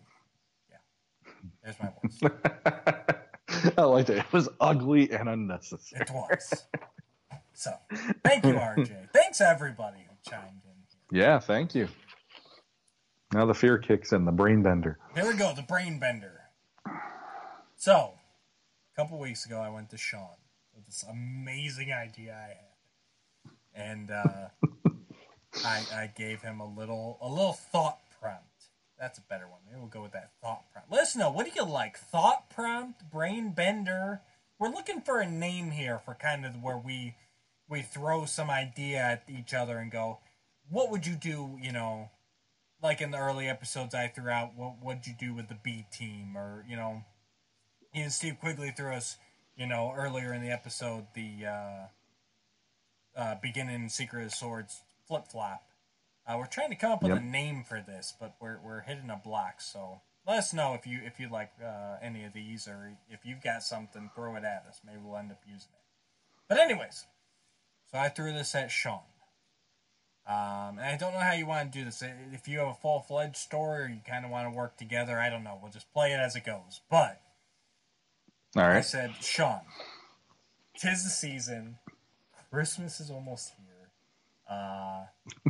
Everyone's we've got our trees up, we've got our porches lit, the mistletoe is hanging, we're all set. The only thing left is to sit down and watch our Hallmark movie marathon. You know, all I want for Christmas. Christmas is all I want. Love under the mistletoe, mistletoe with the love. All those Hallmark holiday movies that you know and love. And then I went, Sean, isn't it a shame that there isn't a Hallmark holiday movie featuring He-Man and the Masters of the Universe? And Sean responded with an emphatic, oh my God, it is crazy that there is not a He-Man Hallmark holiday movie. So, right here, this is the look on my face. Why is there no what you said? Yes. Why is there none of this? So we said, let's come up with one. So that's pretty much what we did. I've got some. I mean, it's not all wrapped in a bow, but I got some ideas. Guys, if you don't know what a Hallmark holiday movie is, just be thankful and move on and never look it up. So. But yes, so we are creating our holiday Hallmark movie starring He-Man and the Masters of the Universe. Sean, you want to kick us off, and we'll see what we come up with? So basically, I've never sat through any of them before in my entire life. None of them. No. Okay. Thankfully, I am not from that kind of a family where that is a tradition. We do other traditions, but Hallmark is not one of them. Okay, but so I had to know the kind of shtick at least. Right? Or I actually Googled it just out of curiosity to see that I am getting this right. And it's like, basically I got all the whatever you would feel is the stereotypical one, just run with that from what I've understood. So I had two that I was kicking around, the one of which it almost was like, it wouldn't be the romance angle. So I'm like, okay, I'm automatically, no. No, there's got to be romance angle. Absolutely. Yeah. Yes. So there are still three options that I have here. And I'm not saying I have any of them figured out, but the three options that I came up with, and this is using I found a website that said the top 10 things that you need to find in a Hallmark movie in order to make it one of these. So I'm like, okay, what ones do these work with or whatever? So one of them was the kids helping to push a single parent into a relationship. Nice. So what I thought was we would have a Hallmark Christmas special where Tila decides that Duncan is all work and no play, and he needs to find a woman to make him happier because it's Christmas time, and he's more focused on defending Eternia than he is about putting the stockings by the fire and family time and everything. And mistletoe. Not even paying attention. He's building more Dragon Walkers. He's building more Dragon Walkers because the first ones were complete and utter shit. Basically. So it's like I came up with that one, and I'm like, okay, so it'd be like the way I pictured it would have been Adam, Tila, and Orko trying everything they can to get him to meet a nice woman and settle down for the holidays and all of the stuff that ensues, because if you throw Orko into the mix, there is going to be hilarity.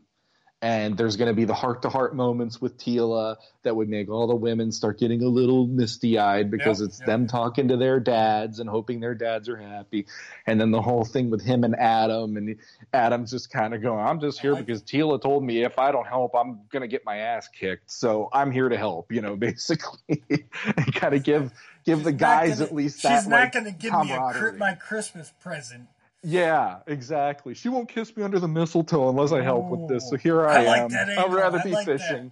Yes. Did you have Duncan ended up with somebody? Did he realize that the family is the joy he really needs and he doesn't need a woman? I mean, you can't just leave us hanging here, Shawnee. See, I had it in my head, I guess. I kind of had this image of... and I'm thinking of it's almost like I'm straddling 2000X and Filmation in how I was thinking of it. And it would, so basically like one of the end scenes that I saw was him ending up knocking on the drawbridge of Grayskull. Yes. And the sorceress runs down the stairs to him, and the two of them are, and what would be really, really dorky, adorable is when the drawbridge lowers, there would be mistletoe right there. Because it's a Hallmark holiday special. And not only is there mistletoe hanging there, but as soon as they stand there, like on either side, like looking out from the drawbridge, that's when the snow starts. Snow starts falling, exactly. Yes. And there's Adam and Tila both standing there, and they're just smiling, and Orko's just there going, "Aw," doing his whole thing like that, and it's like I kind of picture that, and it's Man at Arms almost like I almost want to think of it as if you ever saw Love Actually, you have Rick Grimes at the door to Keira Knightley, and he's doing the cards and you are the most beautiful woman and all this stuff, and I'll forever love you until you look like a mummy and all that. And it's like I kind of picture it almost the same way where Man at Arms would do the whole, you always call to us for help, but here I am on Christmas at your doorstep saying, help me feel like a better man or something, help me be more of a man by the fact that I have a woman like you to stand by me or something, that whole whatever. I may so have that's mastered at least the universe, but I haven't mastered love. I love it. Oh my god. I might be a man at arms, but I really want to be a man of heart. You know? I mean, picture this. It's like I want this special right now, just because I would be literally in tears, howling, but I would think it's still endearing as hell just to watch Man at Arms being the single dad that Tila is. Well, I really want my father to be happy at Christmas time. You'd have to go through the matchups too. Like we skipped that. Yep. There'd have to be a montage where they set him up on like all these dates with like Cracker's sister. And Chef Allen's aunt, and like just all these random palace people, and that would be awesome. And like Orko doing some sort of a spell to make him look younger, and it turns him into a baby or something. So it turns really wrong just because it's Orko, or I don't know, whatever. They make him shave his mustache. Yeah, exactly. You get the variant. It's like Orko. I could just see it now. And then, I can see the and then like Tila tries to figure like why isn't he? He's not getting a connection with anybody. And she's like, well, why not? And why doesn't Dad celebrate Christmas anymore? And then I can picture like digging through the attic because they always have old papers up in the attic, and she finds like old pictures of him and the sorceress together and stuff. And, yeah, he's holding the egg that would become Tila. Because she was found in a nest. I mean, why not? Oh my god! I don't. Yes. So that was one, because I'm like, out of any single parent in that entire universe, Man at Arms is ripe for this. It would be, I mean, especially him being so business all the time. Even in Filmation, he really didn't, like, even if he had a day off, he never ever dressed anything other than the way that he has armor on all the freaking time. Right.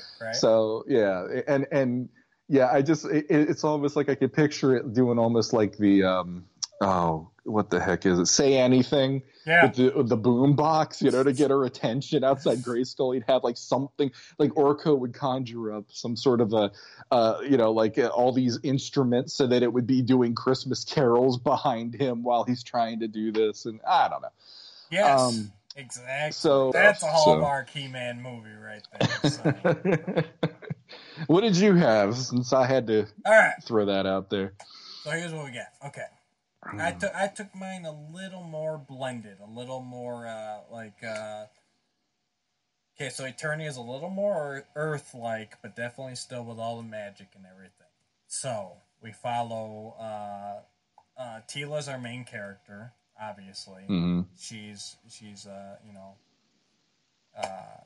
early 30-something, late 20-something year old, right? And she's living in the big city. She's a captain of the guard. She's fulfilling all her dreams. She's got this this hot boyfriend in Beastman. Okay. Oh yeah. No. This wow, you're going there. Look at this. So yeah, and she's living her best life, And then the holidays are coming around, so Beastman's asking, what are your plans? Are we going back to your home and everything? And which your home is Eternals. Okay, but I have to meet your father. Right. Like he's pushing to take it to the next level. She's keeping him at bay. Turns out she left her home of Eternos years ago, and she hasn't been back since. Okay. She talks to her mom once in a while, the sorceress. Okay. But she doesn't. I think I know where you're going, perhaps, but I'm curious. Let's see. She doesn't really talk to her dad anymore. Her parents are split up, broken home, and she hasn't been back home since then, So, but her father, Duncan, reaches out to her, and he's like, well, I need you to come home this year. And she finds this weird because he never calls her. So she she makes, it takes some convincing, but she finally makes the decision to go home for her first Christmas in many years. And, but she doesn't take her boyfriend with her. She's like, no, I'm going to go by myself. And she's like, I'm going to figure out what's going on and everything. And so then she heads home, and through the course of the Christmas holiday, you find out that, she was a captain of the guard there, but she gave it all. She wanted bigger things, so she left her childhood boyfriend, who's the son of the mayor, Adam. She left him behind and moved to the big city. And he's the son of Mayor Randor. And see, here's the thing. While you talk about this, I'm actually I'm casting this in my head because I saw photos of some of the women that have been in these movies as well as some of the guys. So, I mean, I saw just by chance, Brandon Routh, Superman from Superman Returns of all people, was in one he was a firefighter and a cat, apparently. And that's all I saw was he's holding a cat and he's smiling, and I'm like, oh, look at Brandon Routh. That's nice. It's like I picture Brandon Routh being Adam. Yeah. Because what the heck, he's got that superhero look about him, and is it Sam Elliott with the big mustache? He was in one, so I'm picturing him as Man at Arms, and then Candace Cameron would be Tila, and then I'm trying to think of who Beastman would be. He's the only one that's I can't figure that one out, but it's I kind of have it in my head already. It's Sorceress. I don't really know who Sorceress would be either. I'm trying to think of an older actress that would fit that part. Christina Pickles again. Okay, let's do it. Why not? But yeah, so she comes home and she meets up with through the course of the event she talks to her dad. They're still kind of not on speaking terms. Turns out they had a rift because he wanted her to settle down, stay in Eternos, but she wanted better things, and he thought Adam was really good for her, and she was just tired of his immaturity and everything else, and I do still have the dual identity in mind. There is a He-Man still here. He-Man. Okay. He-Man is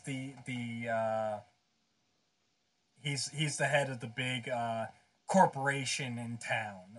That does a lot of good. They're really giving to the community and everything. He calls it the Power of Grayskull Foundation. The Power of Grayskull Foundation, which her mom, the sorceress, works at. Well, there you go. She works at Grayskull, okay? I can't get away from work. I never go home. I'm always stuck here all the time. And that's why her parents split up. You got it. You're on the same track. Duncan's like, I'm done with this. I can't. That job is everything. You're in that freaking Grayskull all the time. But so Adam's the head of it, operating under He-Man. But she doesn't know that he's the head of it. This is something that's popped up since she left town. And then you've got the Grayskull the Grayskull Corporation's having a little bit of trouble, and they're facing a buyout. You got to have a big buyout. The whole town's at risk if Grayskull gets bought out. By this other corporation known as Snake Mountain. They're looking to buy out Grayskull. And they're headed up by their CEO is Skeletor. So he's looking to buy out Grayskull. Tila's dealing with, she's obviously she runs into Adam. He's really, he's looking mature, he's looking fit, but she's he's still putting that persona off that, he's this immature playboy, and she's like, you're just like I remembered. They'll have a meet cute, and they'll get along, and and they'll have their little adventures. And then towards the end there, Beastman actually shows up in town, and it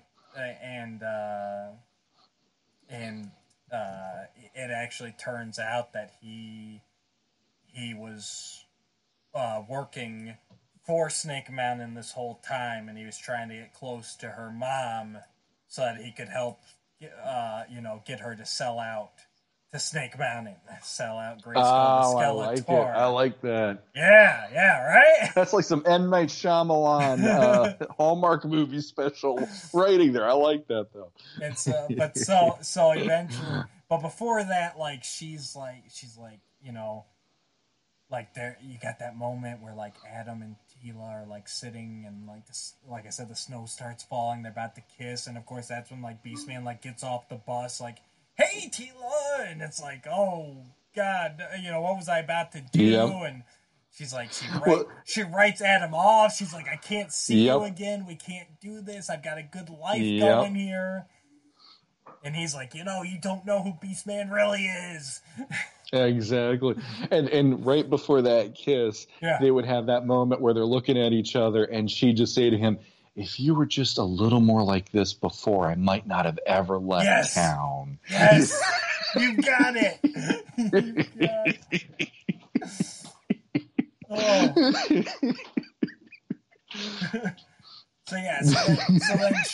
So then he's like trying to tell her about Beastman, and she's not listening because obviously he knows it because he is the head of the Grayskull Corporation, and I pictured a lot of antics between Adam and Mayor Randor, like he's always getting in trouble around town, and like Randor's like we're trying to keep this town clean. You knocked over the banners again. We got the big Christmas tree and you knocked it over. I figure Orko would be in it as you set it on fire as like the spunky little like sidekick to Tila, like, "Oh yeah, Tila, Adam's really changed," and then Adam will show up and like knock over like the big Christmas tree or something, and she'll be like, "Yeah, right, Orko, he's just the same Adam," Well, does he actually do the power sword and he turns into He-Man? Like you said, he has a dual identity, so would he have to do that in this at all? I hadn't decided. I've gone both ways in my head. Here's one thing that I would say: if you have it where he pulls out the power sword and does the incantation, he has to do it near the Christmas tree, but behind it because it's such a huge tree, and it's like this is the only place he could hide. So he does it, and it catches the whole damn tree on fire, and that's the whole big thing. Adam, you set fire to the Christmas tree. There were children crying. I thought about having the dual identity just so you could still have you could actually have He-Man show up as the head of Grayskull Corporation, and then him still be Adam too. So I was leaning that way, but I'd gone over in my head both ways. But I like that. So yes, definitely. Yes. So when he actually still transforms into He-Man, and that's why no one realizes is he's the head of the corporation.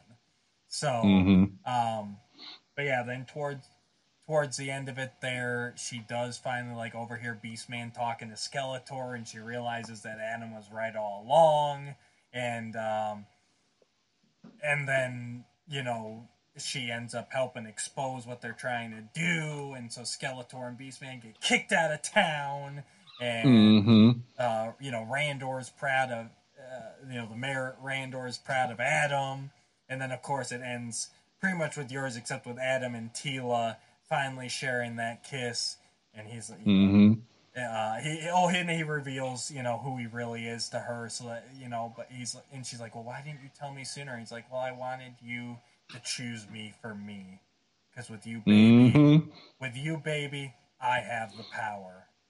I was just going to say there has to be that line in there. You and I were right on the same page with that line, because I was going to it was either because of you I have the power, or it's you are my you are the power, or something, you're the power that but that it's you, baby. I like that. The power will be in you later tonight. Oh wait, no, that's a different movie. We earned the E for this episode.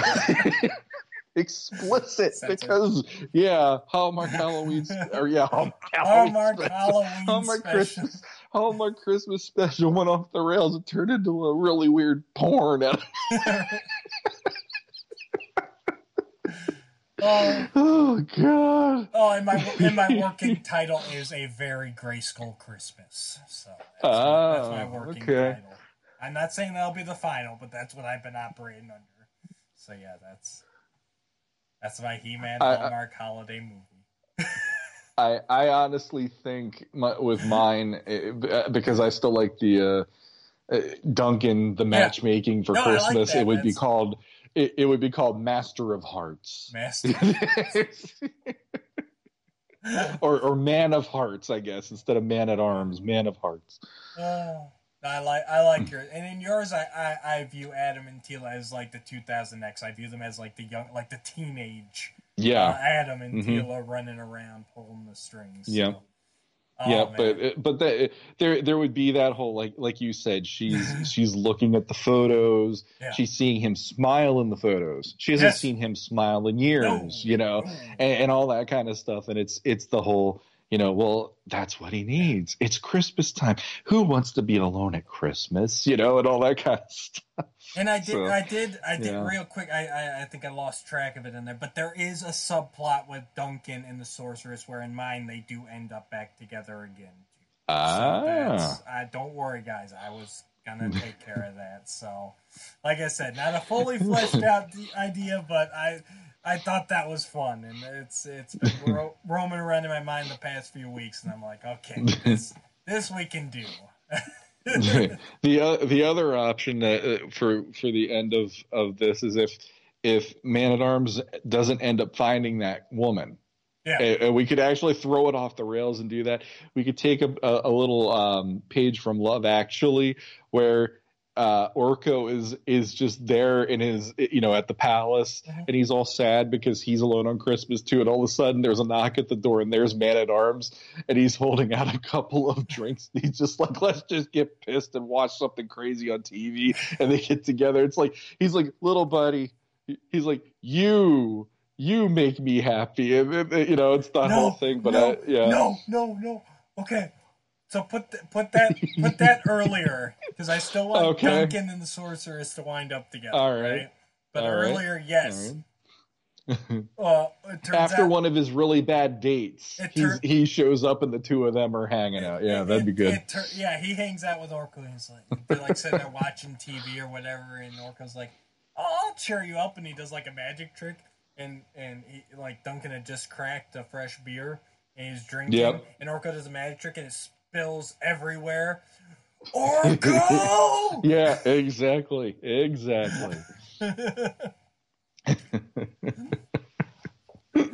that's how Christmas came to Eternia. Yeah, exactly. Oh, shoot. Oh, I love it. That was good. This might be the episode most people remember now. They'll be like, that Christmas one where you guys went nuts? That was great. All right, so that's Christmas. How about New Year's? You got what we got for New Year's? What we got for New Year's? What do we do at New Year's? New Year's, we drink a lot and try and stay up late for some ungodly reason, even though I'm usually up that late anyways. For 1 second of time. Late. Yeah. But we make resolutions. So, what... Simple thought buster here. Thought buster. How about thought buster, guys? So if you were a Masters character, who would you be, and what resolution are you making for this new year? Well, there's a couple. I mean, if you don't go bad guys, I guess that's the main thing. Can't go bad guys? Why can't you go bad guys? I just didn't think bad guys. That's why I'm saying if I don't go bad guys, I don't have to think about it that hard. Is I guess what I'm trying to say. Very well. I'll start it off with an easy one. A little softball here. All right. So I am Skeletor, and my New Year's resolution is to finally conquer Grayskull and to get Beastman to take a shower once in a while. Well, there you go. And I actually thought of one for Beastman now that I went and said I can't think of anything for the bad guys. Beastman's resolution is he'll quit puking up hairballs all over Skeletor's throne at Snake Mountain. I like it. I do it when I'm mad at him. Yeah. That would be funny. He just sits at it as a beast man. All right. King Randor. All right. This is the year. I'll be nicer to Adam. I'm going to take him under my wing. I'm going to teach him, everything I know. January 2nd. Adam, get out of my sight. I'm done with you. I don't know what to do with that boy. That boy. And then he looks at Marlena. That's your side of the family. The obvious one for me would be Orko. Orko resolves to actually make something happen that goes right in 2021, and he would list all the ways that it went wrong, and he has all the turned Man-at-Arms into a baby. Prince Adam's power sword disappeared for a week, and they had to figure out how to have He-Man without the power. So he just go through the whole thing. It's just like, I just like to have something happen once going my way, or whatever. So, okay, Triclops is finally going to get that Lasix with his buy one, get one free coupon. Okay, how about this? Sorceress resolves to just step foot out of Castle Grayskull and take a walk once a day. Just once a day, Sorceress. That's it. Baby steps. I'm always so cooped up. Oh God. That's just I don't know if I can I don't know if I can follow that. That was Trapjaw resolves to get some orthodontics this year because he's so tired of his underbite. I bite my tongue all the time. I keep biting my tongue in the mouth slit. It's maddening. It's maddening. Thank you, Venture Brothers, for that one. That was one of my favorite things with Hank when he would dress up as the Bat, and he just keep talking through the mouth slit. And his tongue, my tongue is getting stuck in the mouth slit. It's maddening. Okay. Mermista is finally going to do something to get rid of that fishy smell down there.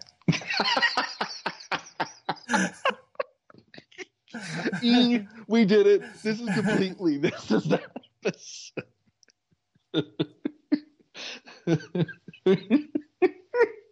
Merman resolves to stop asking Skeletor, do you ever get that not so fresh feeling? Oh my God, we're off the rails. This is kind of fun. We are off the rails. Stinkor resolves to stop using the toilet in Snake Mountain so that everybody else can use it for once. Nobody wants to use it when he's done with that thing. Okay, there you go. Thanks to your shelf. Oh, who do we got now? Who'd inspired you here? Wondar. Okay. I'm finally going to do something to make people think I'm more than just a brown-haired He-Man. I'm vital. I'm worth something, too. Scareglow resolves to not scare somebody just once a day. I need to make a friend. I resolve to make a friend instead of scare people all the time. Do you know what it's like to have people running from you screaming? It's horrible. I'm picturing him with a Jack Skellington voice from the amazing Chris Sarandon. Yeah. Over Tony Todd, because I have yet to hear Tony Todd do the voice. So, all right, here we go. He-Man. He-Man is going to resolve not to break every artifact I come across. I'm sorry, Diamond Ray of Disappearance. I can. Anybody want to buy a used bolo? I can leave at least one artifact for future generations. But not the Ramstone. That thing is jerks. Hey, Kid 2000X, King Hiss, he resolves to not eat somebody for once. Oh, I love Oh, man. I didn't think this was going to work, but man, we are just, this is working way better than I was expecting it to. There you go, guys. There are your Masters of the Universe New Year's resolutions for 2021. We could keep going, but I want to save something for 2022 here at this point. Because we can knock them all out tonight. So, how about you personally, Sean? What you got any resolves for the new year? I never do resolutions because usually within the first week I forget that I have resolutions. I'm one of those people. I would say if there's anything that I should do on a personal level, it would probably be to give up soda, because that has been the thing that's been the bane of my existence for quite a while now. And it's a hard habit to break, as Chicago once said. Yes, but that would be a nice goal to achieve in 2021 if all goes well. So, what about you? I'm basically going to continue. Last year, I resolved similar thing. Actually, I just wanted to get healthier. I did quit the soda. I start portions. I've been a lot about portion control this year. I started in January of 2020. I was the heaviest I've ever been at 255 pounds. And as of today, I am down. I wanted to get down. My 2020 resolution was to get down to 200. I thought that was a nice, good number for my height and everything else. So, as of right now, I'm at about 212. So I made a lot of progress. So I'm just going to resolve to continue on that track, and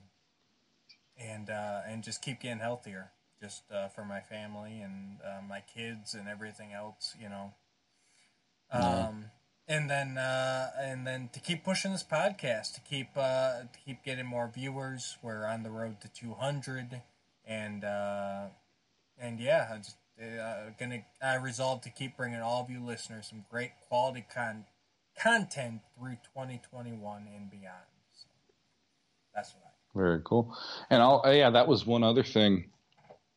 Today, even on the Facebook group, we are like basically knocking on the door of 300 people now. Yes. That are a part of our group, even on there. Yeah, if I could just find a way to get all those 300 to go over to YouTube and click that little button.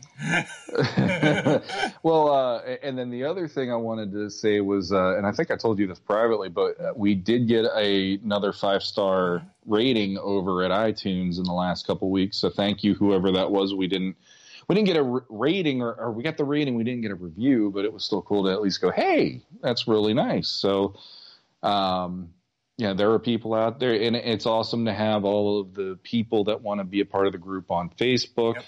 It is really cool to have people wanting to take part when I post about, hey, if you got comments, questions, shenanigans, whatever. And we're getting results from that, and that's actually a fun chunk of the episode now that we can dedicate to, hey, we can talk shop with you guys in that way. So keep it up. We appreciate it. Absolutely. So I think we're at the end here, Sean. Oh, the last thing I want to do is I do want to pimp out. I am trying to give some stuff away. If you haven't seen it yet, we are giving away, this is our 200 YouTube subscriber giveaway. But man, you haven't hit 200 yet. I know that. We're showing you the incentives for hitting 200. So as of this recording, we are at 113-ish. And again, if we can just get all those people on the group to go subscribe on YouTube, we're giving these away before the next episode. So top prize here is the Power and the Honor Foundation Catalog Volume 1. It's got The Art of Masters of the Universe toy design. It's a beautiful book, hardcover, premium quality, and it shows all sorts of stuff in it, from concept art and just all this behind-the-scenes stuff from Mattel back from the 80s. Some new adventures. Beautiful catalog. And then the pity prize for the runner-up is a Masters of the Universe Origins Scareglow. Mint on card, but it did ship from Walmart, so, I mean, there are some imperfections. But it is unpunched. But, and it's also a Scareglow, which, no matter what version you're looking for, is a high commodity nowadays. Exactly. So, there you go. So, how do I get in on this? Be subscribed to us on YouTube. Send me a screenshot that shows subscribed. And, you can find me on Facebook. You can post it up down below in the comments here. Get that little picture showing your YouTube screen that shows you're subscribed. Get that to me or to Sean, and you're in. The other thing you can do is find my post in Legends of Grayskull Facebook page where I announced the giveaway, and share that. So you can everyone can get up to 2 entries. If you subscribe to us, you're in, and then if you share that post, you're in. So, and then once we hit 200, we'll give her away. Simple. Nice. Easy peasy. And then I do want to say, so this is it for us for 2020. And so actually our next episode will be our 1-year anniversary, Sean. Can you believe that? That's nuts. Yeah. No, like, seriously, it is crazy to go, like, wow, it felt like literally last week we just did the first episode that never got to air, unfortunately. So there you go. Well, that one I think was even earlier, because we've been planning this since probably like summer of 2019 is probably when we started kind of, throwing stuff around, and the fall rumblings. at least, yeah. Fall at least, yeah. I know definitely by like October, November, we were definitely deep in it. But so there's going to be some fun stuff for our year anniversary as well. That I'm not sure exactly what we're doing yet. We got the holidays still to figure it out, but it'll be fun. Make sure you join us. I'm going to try and squeeze at least a little bit of a live there, maybe not a whole live episode. But I want to give some stuff back to all you guys that have supported us in our first year. So we got a ton of giveaways coming up. If we hit 200 subscribers, we're giving away for our year anniversary. We're throwing some stuff out there. It's going to be madness. And let us know. Drop us a line. Let us know what you're liking, what you're not liking, what you'd like to see. If there's something you'd like us to cover, something you'd like us to remaster, we're always open. Find us on Facebook. Comment down below. Click those buttons down there. Subscribe right now so you're all set for the giveaway. Give us a like. And thank you, everybody. Sean, you got anything? My wife likes to say I'm Scrooge, but in this case I'll be good and I'll actually leave some holiday cheer. Merry Christmas to all of the listeners, to our fans, everything, and happy holidays if you aren't into Christmas, and Happy New Year to everybody. Hopefully 2021 treats us a heck of a lot better than 2020. And yeah, it's a good positive way of ending the year for me to do this episode. I had more laughs than I was ready for tonight. This was great. So I'll do it first this time. Until next time. All right, guys. Thanks for tuning in. Thanks for joining us. We appreciate each and every one of you. Stay safe. Happy holidays. Merry Christmas. Happy Hanukkah. And Happy New Year. Until next time, guys.